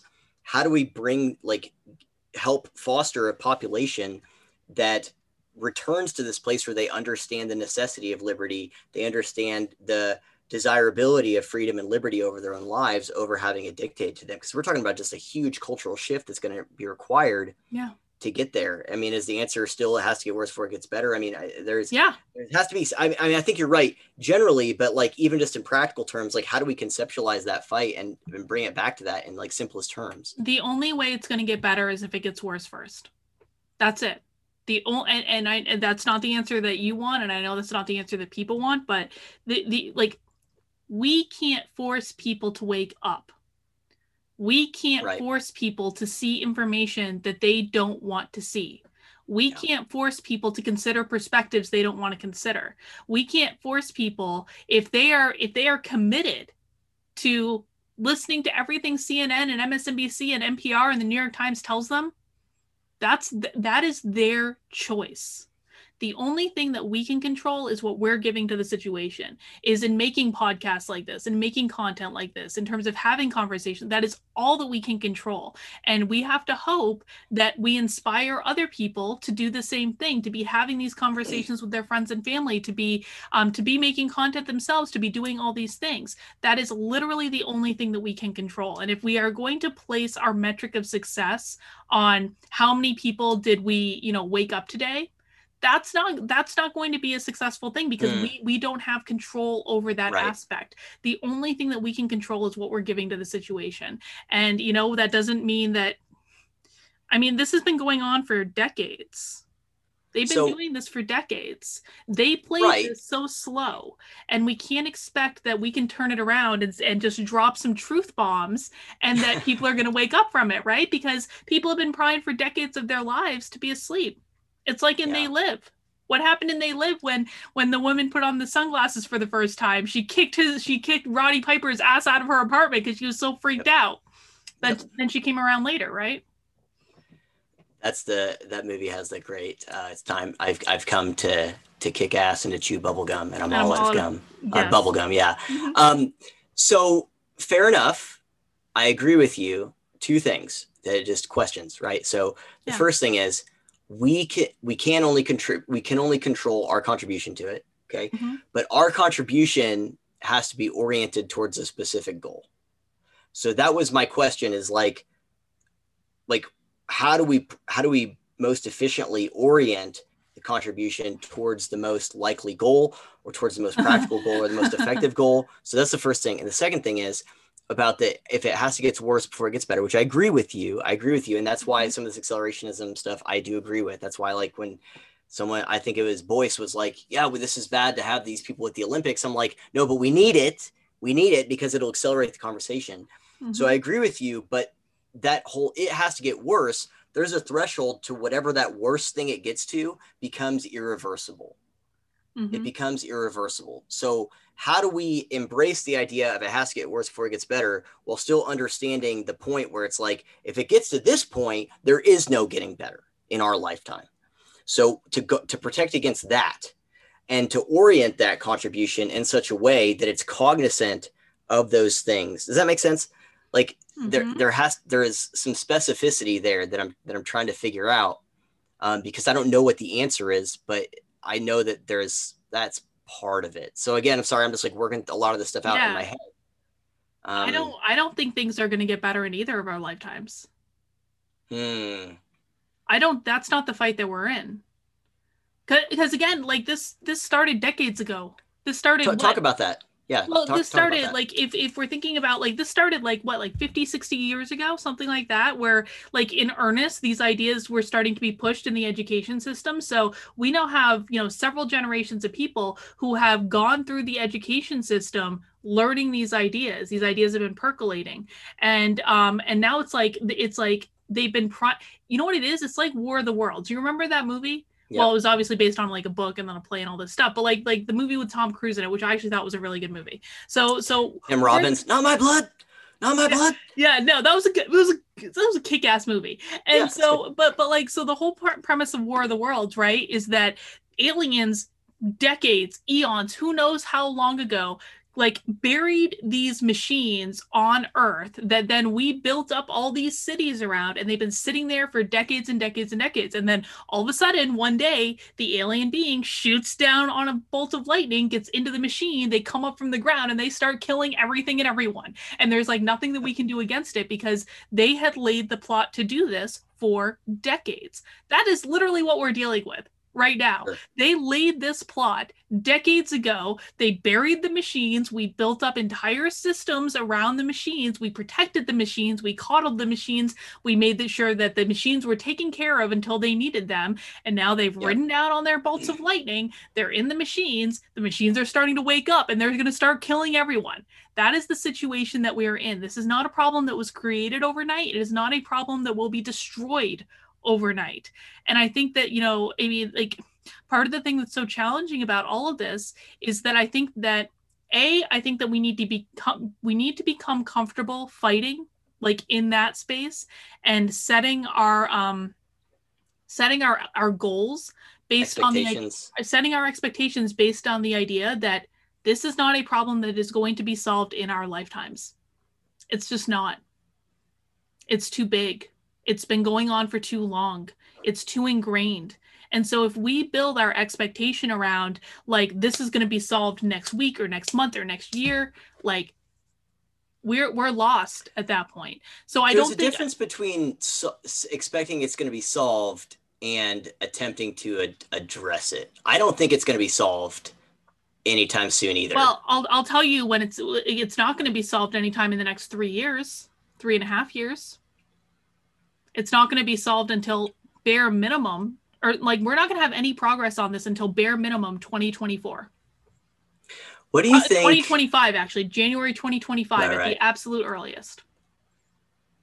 What's your current, like, how do you see, do you think, so one thing here's something that confused me. Mm-hmm. So when the CDC came out like 3 or 4 days ago and said vaccinated people are shedding just as much of the virus as unvaccinated, I was astounded that they admitted that. Because they can. Well, they didn't have to say that at all. They could have just ignored it like they did with the menstrual cycle stuff. Of course they with can. The side effects. Of course they can. Do the people that need to hear that, are they even registering that reality? Most of them? And when CNN covered it, it's hilarious. So the way CNN wrote the article was new data highlights the need to get vaccinated now more than ever. And I'm like, no, it's not what it does at all, CNN, actually. It's like when NPR wrote the thing about how the inflation shows how great our economic growth is. I'm like, that's a non sequitur. That is not how that works. Mm-hmm. So fair enough. But what do you think the information landscape is going to look like? So, because a lot of this also comes down to that, right? Mm-hmm. In terms of people waking up. So just kind of the thing I mentioned earlier about the CDC and some of the stuff around vaccines, but I mean, you can take it on any topic. You mentioned Brett getting demonetized. I don't know if you saw, so here's one thing that is encouraging that Dave Rubin, that Locals, did you see Locals is like you and Rumble are merging basically? I saw that. I don't know. Like I trust Dave implicitly, but I went on Rumble last night. So I have a Rumble channel and I kind of started ignoring it because they don't monetize anything and like it's a pain in the ass to upload anything on it. And I don't even understand how that website works to begin with. So Dave announced this thing and I was like, ah shit, I gotta give Rumble another shot because I've basically been ignoring it. I went back on Rumble and it's exactly the same thing as it always was. So I don't have like as of right now, unless Rumble makes some major changes, it is a shitty interface on a shitty platform that doesn't like that is just like I don't even understand how to use it from a user perspective, let alone from a content creator perspective. They don't even have any sort of like importer built from YouTube, so it's going to be an extra step for me to put content on there anyway. I don't know. I don't know about that whole thing. Maybe if they improve even just from a user perspective, it is a shitty platform. I'm sorry, Dave, but it is a shitty platform currently, as of August 1st, 2020. So maybe it'll improve, but I don't see Rumble taking over YouTube in its current form at all. Totally. So, I mean, my what I was getting at is that, and I literally have never even been on it, so I don't know. My understanding of what they're doing there is that Rumble is going to be the synthesis is that Rumble gets the framework for subscription and like monetization stuff. So that's where you get the monetizing from, is from locals. Rumble's getting that from Rumble locals. Ain't monetizing shit. So. No, but they're basically using locals as a version of Patreon for their Rumble stuff. So you can monetize your Rumble account and the infrastructure is there through locals. And locals is getting Rumble servers, so they don't have to be on AWS servers anymore. Oh, but that's just another thing. Okay, that makes more sense. So, yeah, but my point, and I think they're probably going to use Rumble for this like locals TV stuff they're wanting to do. Yeah. But anyway, I'm thinking about the information landscape.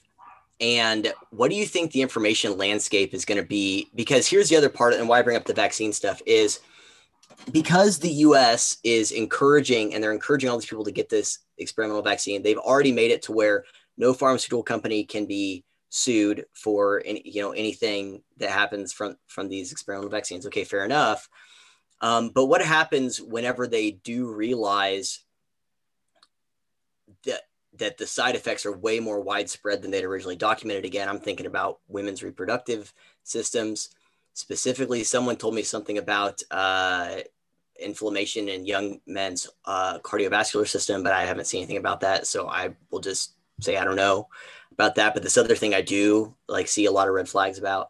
So what happens with the information landscape in terms of all of a sudden you have all these women that are like, okay, I'm permanently screwed up, or but my point is that they're not going to come out and say, yeah, we effed up, guys. They're going to, and especially these, because unless there's something right now to keep the company. So here we know the pharmaceutical companies are protected, right? Mm-hmm. But if you're Google and you mandate that your employee has to take it in order to work there, that's a form of coercion. Can the employee sue Google? So now Google, who is the information distributor, is in a position where they have to suppress the information about any of these things. So I'm also thinking about the information landscape. Well, no, because the government's helping them too, because there was a moment where OSHA was saying that if your employer mandated you get a vaccine and you got hurt from that you could file workers' compensation. So there was a moment where the government was like, they were trying to hold the employers responsible. And that moment quickly subsided when OSHA's like, oh, we're not going to enforce this rule until 2022. So again, I have to come back to like the only solution to this is personal responsibility. And if people get hurt as a result of listening to an employee, and by the way, like, listen, like I turned down a $20,000 training job because they were mandating the vaccine. Like, I'm sorry, like, and it wasn't even a hard decision for me. It was like, no, you don't get to tell me to make a medical decision for 3 hours of my time, because that's literally when we're going to be in contact. It's 3 hours of my time. Everything before that is prep. Everything after that is just debrief. Like, you don't get to mandate my medical choices for that. And it wasn't even like, it didn't even cross my mind to say, well, maybe I can just go get the Johnson & Johnson vaccine and it will be fine. No, just no. You don't get to mandate that. And until people start standing up for themselves and saying no, then they get what they get. And I'm sorry that people didn't look into it. I'm sorry that people, if it affects women's fertility, like, I barely even want to have a kid, and yet I've somehow brought myself to look up information to confirm about whether or not it would impact my ability to do so, right? Mm, If people are not making these bare minimum like efforts to even just use their common sense, Truman, and say like these vaccines have not been in development long enough for it to even be known the yep. impact on pregnancy or the impact on fertility or the impact on children once they're born. Like we have no idea simply because there has not been time. If people are not willing to exercise that basic level of common sense, then nothing can do it for them. Right. And so, again, I have to say, like, this comes down to people exercising personal responsibility. And as much as people like you and I might want to, take this pain away from them, Sure. if they don't experience it first, I really think that's the only way that's going to wake people up is to experience some level of pain. Did you notice in your research? I noticed this that whether it was the CDC's freaking CDC's website, to bring it back to the critical theory, or any of these articles, every single article I found that talked about this, it was always pregnant persons. Really? Never pregnant women, always Of pregnant course. persons, including on the CDC's website. I'm like, this is serious. Like, we're just going to make all these changes here. Mm-hmm. Pregnant persons, not, we're just going to continue to eliminate women as a class of people. And if you, did you see that the AMA, the Oh, I American heard Medical about Association, this. about how taking gender off of, or Yep. sex, taking sex off of birth certificates? It's so stupid. What do you think about that, man? I mean, even just, and what did you find whenever you're researching that about the potential risk to fertility, which bully for you on actually doing that research yourself? Well, I mean, and But it's again, like, it's like were you finding the same type of stuff I was finding about the disruptions to menstrual cycles and stuff? And what were you no, I finding? didn't I didn't I didn't find any of that. I mean, I think like my like where I'm at is like that there's just no information on it. I kind of like Yeah. where my research stopped and ended was there's no information on this. They haven't been researching it long enough for there to be information on it.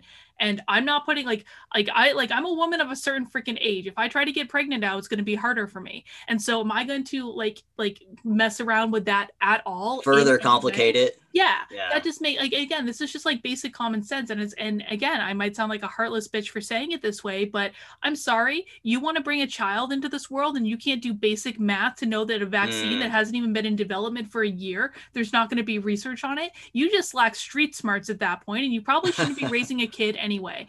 Darwin Awards, like you said. It's like I mean, this is just like look at a calendar, man. Like just look at a calendar. That's literally like count the number of months. That's literally all you need to do. And so I don't know. It's like okay, hang on. What was the question? Where did I start on this rant from? I asked you about, well, one about if you saw anything about the disruptions to menstrual cycles, which were, if you not, but it doesn't specifically type me. in COVID-19 vaccine side effects menstrual cycle, or menstruation, you'll find that. And I was surprised, but it's just nonstop.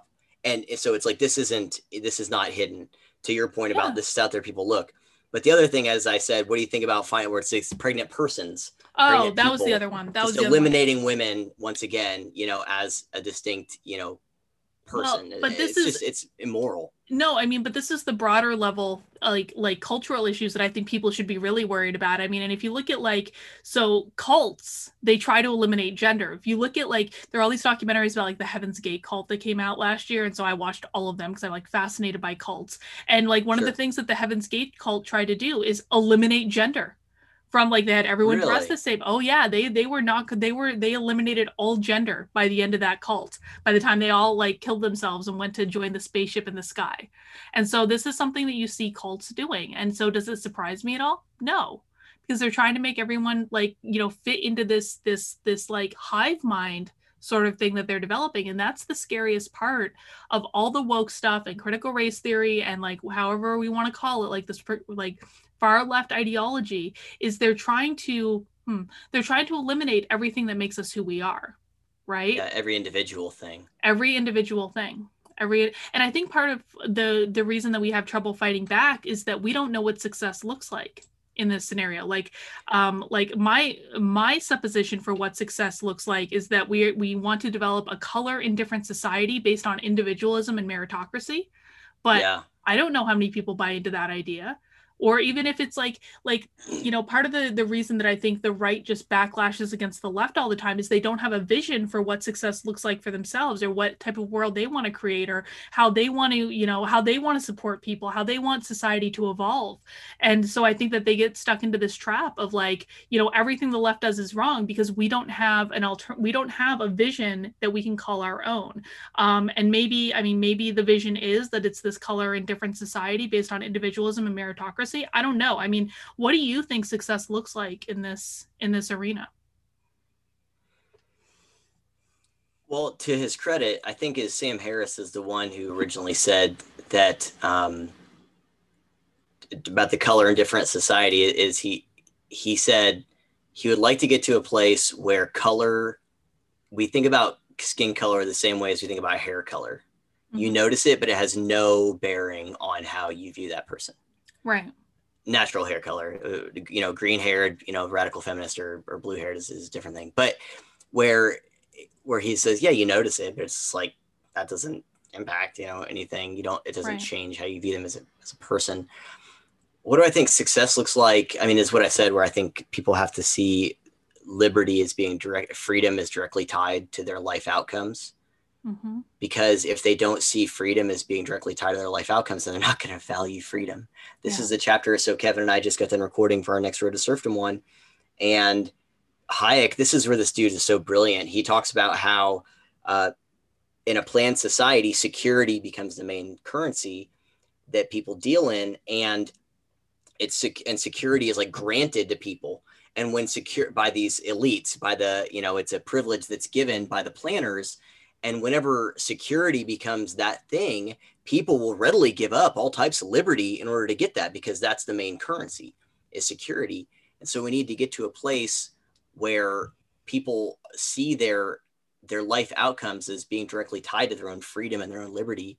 I think that's what success looks like in the long term. In the short term, it looks like not being, run out of town by a mob with pitchforks and torches because I'm unvaccinated. Well, again, you and I live in places where probably won't happen, and because we've taken responsibility to live in those places. Now, I feel sincerely bad for everyone that lives in a city, but honestly, I said this from the beginning with the whole defund the police thing.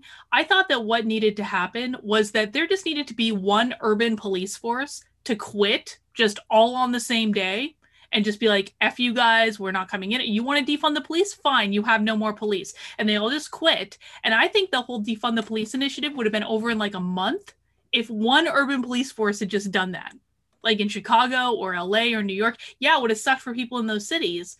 But again, sometimes we have to have a little pain to put us on the right track. Well, this goes to the information thing, because even CNN and NPR and MSNBC have run multiple articles about the crime spikes in these cities. Right. They're not hiding the information, but people are so dedicated to their ideology. This goes to exactly what you're saying about how people have to experience pain. Another way of saying that is they have to experience the consequences of their decisions. Mm-hmm. They have to see a connection between I chose A caused reaction B. I don't like reaction B, so I should probably quit choosing A. Mm-hmm. But they're not seeing that. And this is where it's these, what they call the champagne socialists, where it's like, yeah, defund the police. Who does that hurt? The inner city. They don't live in that part of town. They live in gated communities where they have private security forces, so they can advocate for these moronic policies because they don't impact them. Mm-hmm. They don't impact them. So anyway, so here's that's what I think about that. But my final question, to you is, because I don't know, I assume we'll probably talk within the next 2 weeks, so before school starts, but I want to be certain to think about this so Scott Adams has this, I think the thing he says, which is great, where he says, if you want to know if your paradigms are right or not, make predictions. Make predictions you can measure whether or not they're right or not. So I would like to start trying to make some predictions of what September, October is going to look like in terms of when school's in session for K through 12 and for universities. Because right now it feels like we're in a calm before the storm, because people are able to stay segmented, right? The unvaccinated, the vaccinated, and the masked and the unmasked or whatever are only intermingling at the grocery store or on the sidewalk. But whenever they're sending their kids to those places, or when you're at universities that are acquiring this stuff, we're going to see a real rubber meets the road, like conflict happening here, butting of heads. Mm-hmm. So like, what do you think that's going to look like, Okay. like practically once these ideas and the people who oppose them, especially in institutions that have been largely captured, in the next couple of months, like what do you think? So I want to take the university question separate from like the K through 12 schools, because Sure. I think that those, like, so K through 12 schools are compelled, like people have to go to those things. I actually think the university question is going to be interesting in that, so a lot of universities, and so people sometimes when they think of universities, they only think of like the Harvards or the Princetons or the Yales, like these universities that have more money than God, that will be around forever. But most universities are not like that. Most universities are in heavy debt, because they spent the last 10-15 years building up their campuses to look like these luxury hotels, and they financed all of this through debt, right? So what did they need to do in order to do that? They all had to try to recruit students. We're getting more competitive with each other. We're investing. I mean, I cannot even tell you how exorbitant some of the university investments into like marketing and branding and like these fancy admissions brochures and all these things are, because they were trying to recruit more students in order to balance out this massive debt load that they took on, right? So this has been going on for like 10-15 years. And actually there was a guy out of Harvard named Clay Christensen who predicted, I want to say around 2010, 2011-ish, that like half of the universities in the country were going to go out of business within the next 10 years. Well, guess what? Now we're getting to that place, and universities are telling people, if you're not vaccinated, GTFO. Like, so they're giving up all that tuition money. And by the way, a lot of them are doing this like hybrid thing now where they're doing like online versus on campus stuff. So they're losing that revenue as well. I actually think this could accelerate the demise of the universities. We'll see. Maybe I'm wrong on that, but we'll see how many people actually choose to comply, what their admissions rates look like. This is not like an easy fix, right? It would take several years of decline. I mean, we can look at like Evergreen State College and know that a university that has declining admissions, they don't just close overnight, right? It's a trajectory of several years of the numbers just going down and down and down and down and down. But I think that we're starting to hit this place where I think a lot of people are questioning the value of the university, particularly when they're doing this online learning thing. So you don't even need to be there on campus anyway. So why are we paying tens of thousands? I mean, the tuition rates of some of these universities, Truman, have you looked at university tuition rates lately? Like, it's insane. We're talking like 50, 60, 70, $80,000 for a year at a university. It is unsustainable. And so you add in this other factor where you're going to be driving students away if they don't want to get a mandated vaccine. I think we're going to start seeing universities close. And I think that that's a really good thing. Now, K through 12 is a totally different thing, but I do think that I think the homeschool industry is good at, like, any business that's investing in the homeschool industry. I think those businesses are going to start booming. I do. We'll see. But that's what I think is going to happen. I think that the more that they try to mandate and force this stuff on people, the more we're going to see people opting out of what they believe like the traditional system to be. And I don't actually think it would take that many over the course of, the next couple of years for people to start to say, oh, maybe this wasn't such a good idea to begin with. I could be wrong, but that's what I think. Well, sure. Eric Weinstein calls the he makes these really great acronyms that the model of higher ed, he calls it the ego. It has an embedded growth obligation. It has an obligation to continue to grow at an unsustainable rate in order to exist. And so you're right. I'm interested if you can find that study about the guy talking about the universities going out of business. I'd be interested to see that. Yeah, Clay Christensen, he wrote a whole book about it. Clay Christensen. Okay. Yeah. Yeah. I mean, I think with the higher ed,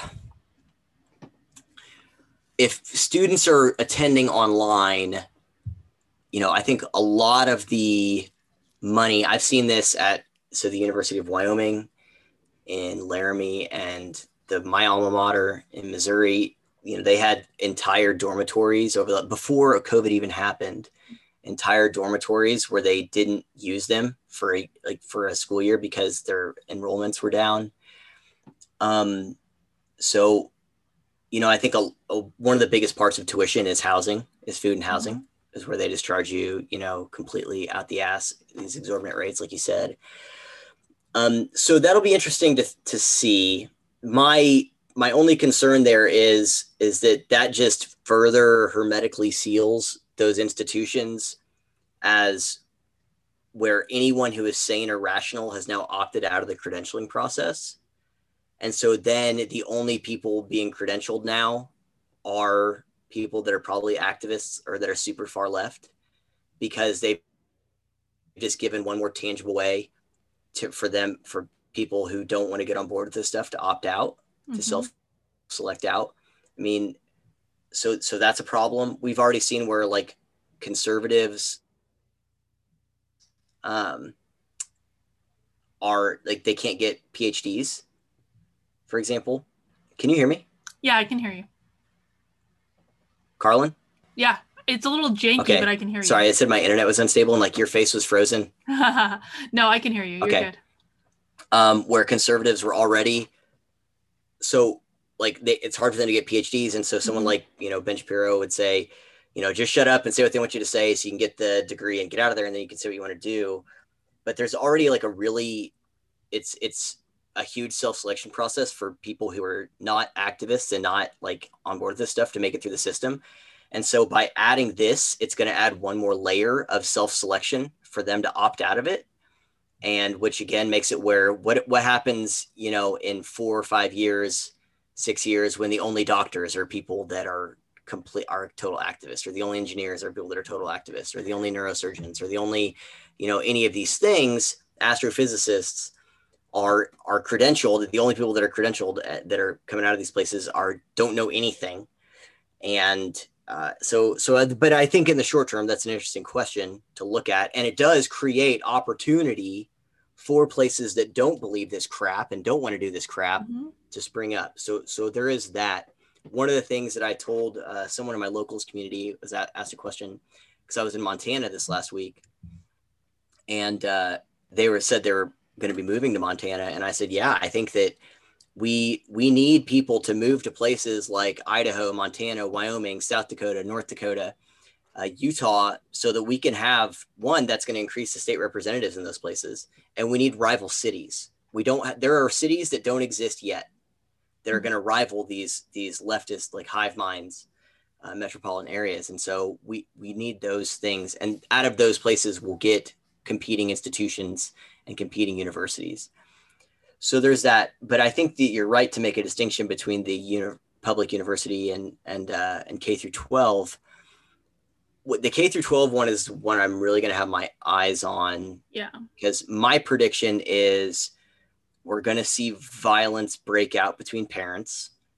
We already have. I'm saying it's going to get worse. But that because they're going to be forced into the same place. So here's like the question of like, what happens when fall sports start up again?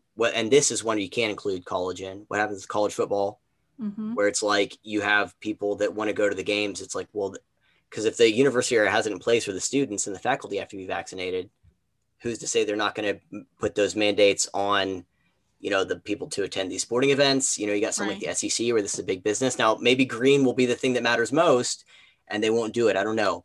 But with high schools, it's like, what happens when it's like, I want my kid to be on the football team or, or whatever.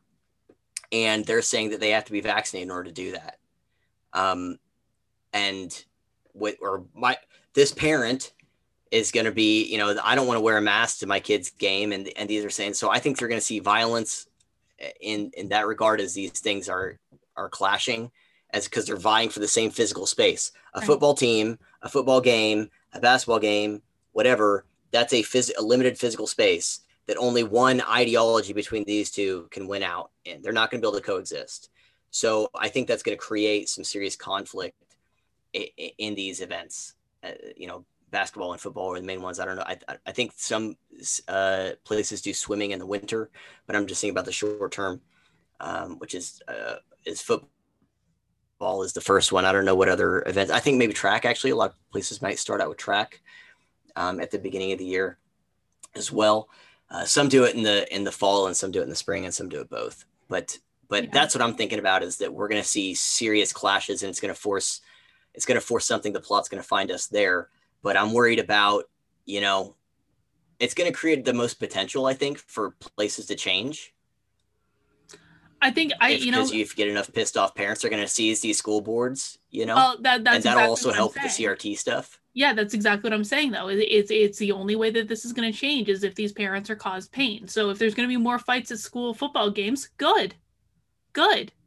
This is the situation that we have created for ourselves. And if the only way out of it is by causing people pain, and frankly by pointing out this pain that's caused, and even like sticking our finger in the pain, be like, do you feel it yet? Is it bad yet? Is it bad yet? Do you want it to get better? Or you still want it, like, because I can stick my finger in there harder if you want to. If that's the only thing that's going to elicit a response from people, then good. Well, let's clarify. We would not be the ones causing them pain. It's them experiencing pain from their own decisions. Oh, well, yes, but also, like, I want to be there to say, like, what did you expect to happen? What did you think was going to happen? And guess what? If you don't speak up now, here's what's going to happen next. And here's what's going to happen the next thing. And here's what's going to happen after that. So do I think that, like, frankly, I think that one of the best things, like, that people like you and I can do is, frankly, exacerbate the pain, is make it worse. Is to remind them that just because if you bend the knee for this one thing, that doesn't mean that you're going to be set forever, because then there's going to be another demand after that. And then there's going to be another demand after that. And it's just going to keep getting more and more and more painful. It's not going to stop just because you give in this one time. And I think that there is a role that people need to play in making sure people understand this. So would you say, because I worry that there are people who really, really misunderstand what you just said, the distinction I would make is it's one thing to actively participate in it. It's another thing to help explain the situation and say, this is only going to get worse. So, like, you need to understand what you're experiencing now is not temporary. It will actually get progressively worse and worse and worse if you don't do something. And you might not like me for saying this. You might not like my tone of voice and how I'm explaining it. But I'm just being real with you in that, okay, it sucks that you're experiencing this now, but hopefully you see that you have to come and freaking do something about it, or else you need to shut up because it's only going to get worse. So, like, there's a difference. Like, in other words, I'm not going to go and try to, like, actually actively encourage a vaccine mandate or mask mandate or something like that, or that someone's business be shut down. But I will say, this is the consequences. You made your bed, you're sleeping in it. This is the fruit of the ideas that you have advocated for, and you need to understand that this is not some isolated thing. These are connected. A caused B. You don't like B. Stop advocating for A. So that's the kind of thing. So, I mean, does that make sense? Is that at least a fair distinction? It does. But I would also say that if there are people that would willfully misunderstand my point here, like, because I do frankly think it would be a willful misinterpretation to say that I'm not the one who put vaccine mandates in place. I'm the one that's been screaming about this stuff for the last year. I've been the one screaming about the psychological impacts of masks, right? Yeah. Like, so if people want to willfully misinterpret and say Carlin wants to cause us all pain and she's just returning to her leftist roots and all these things, like, I guess that's like a strategy. Is it going to help you at all? No. Is it going to ultimately lead to you experiencing more pain in the future? Yes. And I will be there smiling every step of the way saying, you wanted to pin this on me? This was your doing. And I pointed out to you exactly what was going to happen. And I was right. I'm sorry that you experienced pain, but that is not my fault. That is your fault. And until you man up and start acting like a GD adult, it's going to keep going this way. Fair enough. My patience is done, Truman. I'm sorry. Like, I have zero patience left for this nonsense. I did not get that. I'm glad you clarified that, because I was thinking, man, Carlin's feeling really patient with these people at the beginning. Like, so I'm glad. No. Carlin has no patience. I feel it too, man. It is frustrating. It's like, and it sucks. It sucks though, because it's like I feel like you can say, like, you can tell people these things, you can say it with like the best intentions of helping them, but this is just another example of what I'm talking about. Is like, I have so many people that spend so much time much more time attacking me than they do the actual problem. And I'm Sure. like, are you surprised that the problem is still there? Because you just spent the last 3 weeks attacking me. Yep. Like I'm not the problem. The problem is this other thing that I've been pointing out to you and saying this Yep. is the problem, and you chose to direct your energy at me. So again, that's a personal choice. That is your problem. Like at the end of Yep. the day, I'm not going to feel like I'm going to be fine no matter what. Again, I live in New Hampshire. We just banned all this stuff. But like, if people want to direct their energy in really unproductive ways, that's not something I can control. That's not something you can control. They're the only ones that can control that. And I think the reason that I have very little patience with humanity right now is I'm seeing so many people direct their energy in just really absurd ways. And the only thing that I can surmise from all of this is like, okay, you want us all to suffer. Fine. Yep. Fine. You're going to suffer worse than me. And that's really all I can control at the end of the day. Yeah, that's that saying, that some people can be told and that's good enough. Others won't believe you if you tell them, but if they see it, then they'll be convinced. And everyone else just has to piss on the electric fence themselves. And there's a lot of people that's where they're at right now with these ideas. They just have to, like you said, experience that jolt of, oh, that was really dumb. That's really bad. And so fair enough. And then if that includes misdirecting their energy and misdirecting, their priorities, that's all going to be part of receiving that shock of realizing that they are wasting their time and actually probably making things worse. Yeah. So how do you want to end it? We're about at the 2-hour mark. What do you think? What are your final thoughts? Well, I feel like I'm in a worse place at the end of this conversation than at the beginning. So thank you, Truman, for this doom and gloom podcast. No, I mean, Sorry. No. I mean, well, I think that's like, it's, where do I want to end it? I think if there's one shining ray of hope in this is that, people do have the power to turn this around in an instant. They do. It's just like you can change your mind in an instant. You can choose to look at something a different way in an instant. Where I am struggling right now is I see most people out there choosing to become zombies, choosing to become pod people. And I'm like I don't want to be a pod person. And I don't want to have to act like a pod person in order to get through this dystopian nightmare. And, but I also can't control if you want to do that. And so it's kind of like, if the collective will of humanity right now is to have this morbid kind of desire to be controlled by other people or an authoritarian or tyrannical government, is there anything that we can really do to stop it? No, I think that we have to hope that, in the enacting of some of these things and in the experiencing of the consequences of these things, that more and more people are going to realize how much they value freedom and liberty to begin with. And that will start to wake them up, because there are still a lot of people who, I mean, this shift is these things have taken a major shift in our lifetime.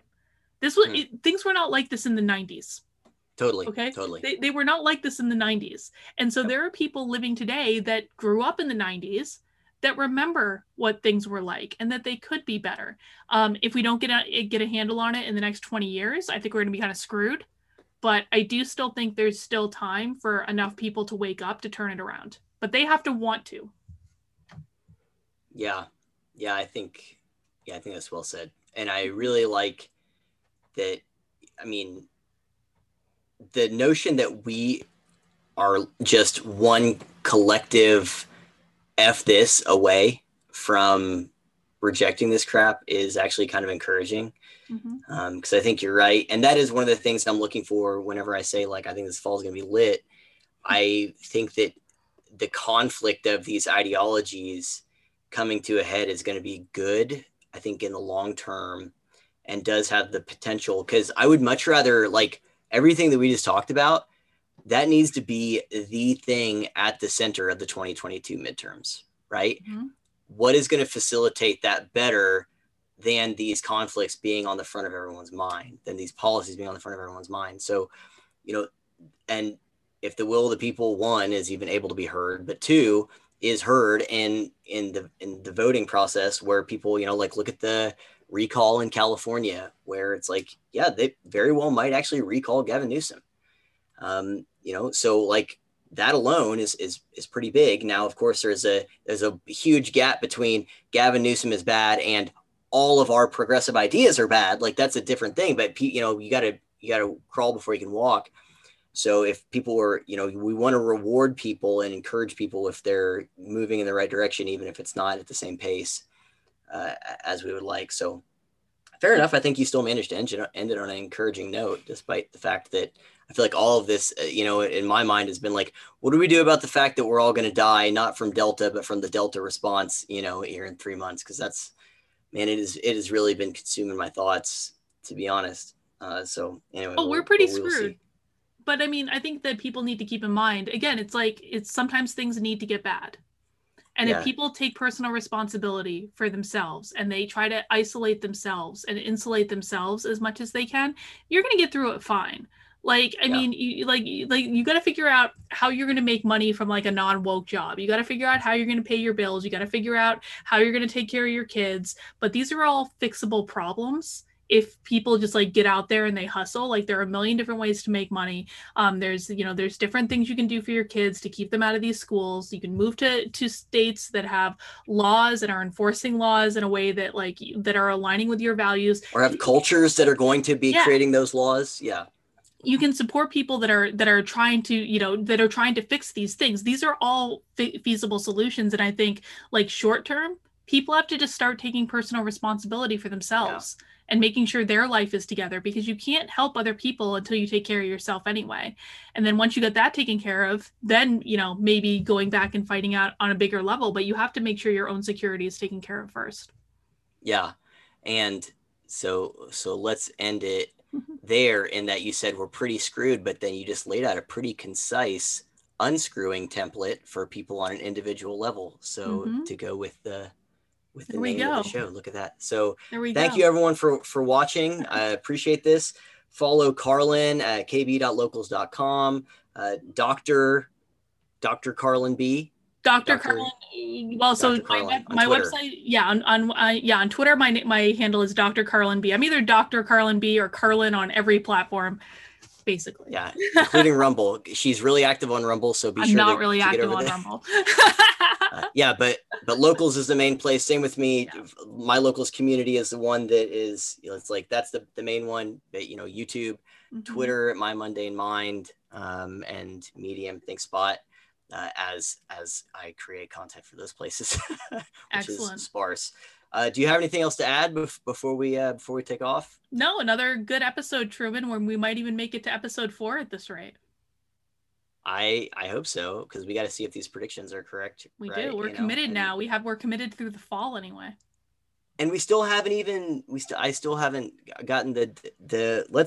I want to hear about Pork Fest. I still haven't got to talk to you about Pork Fest.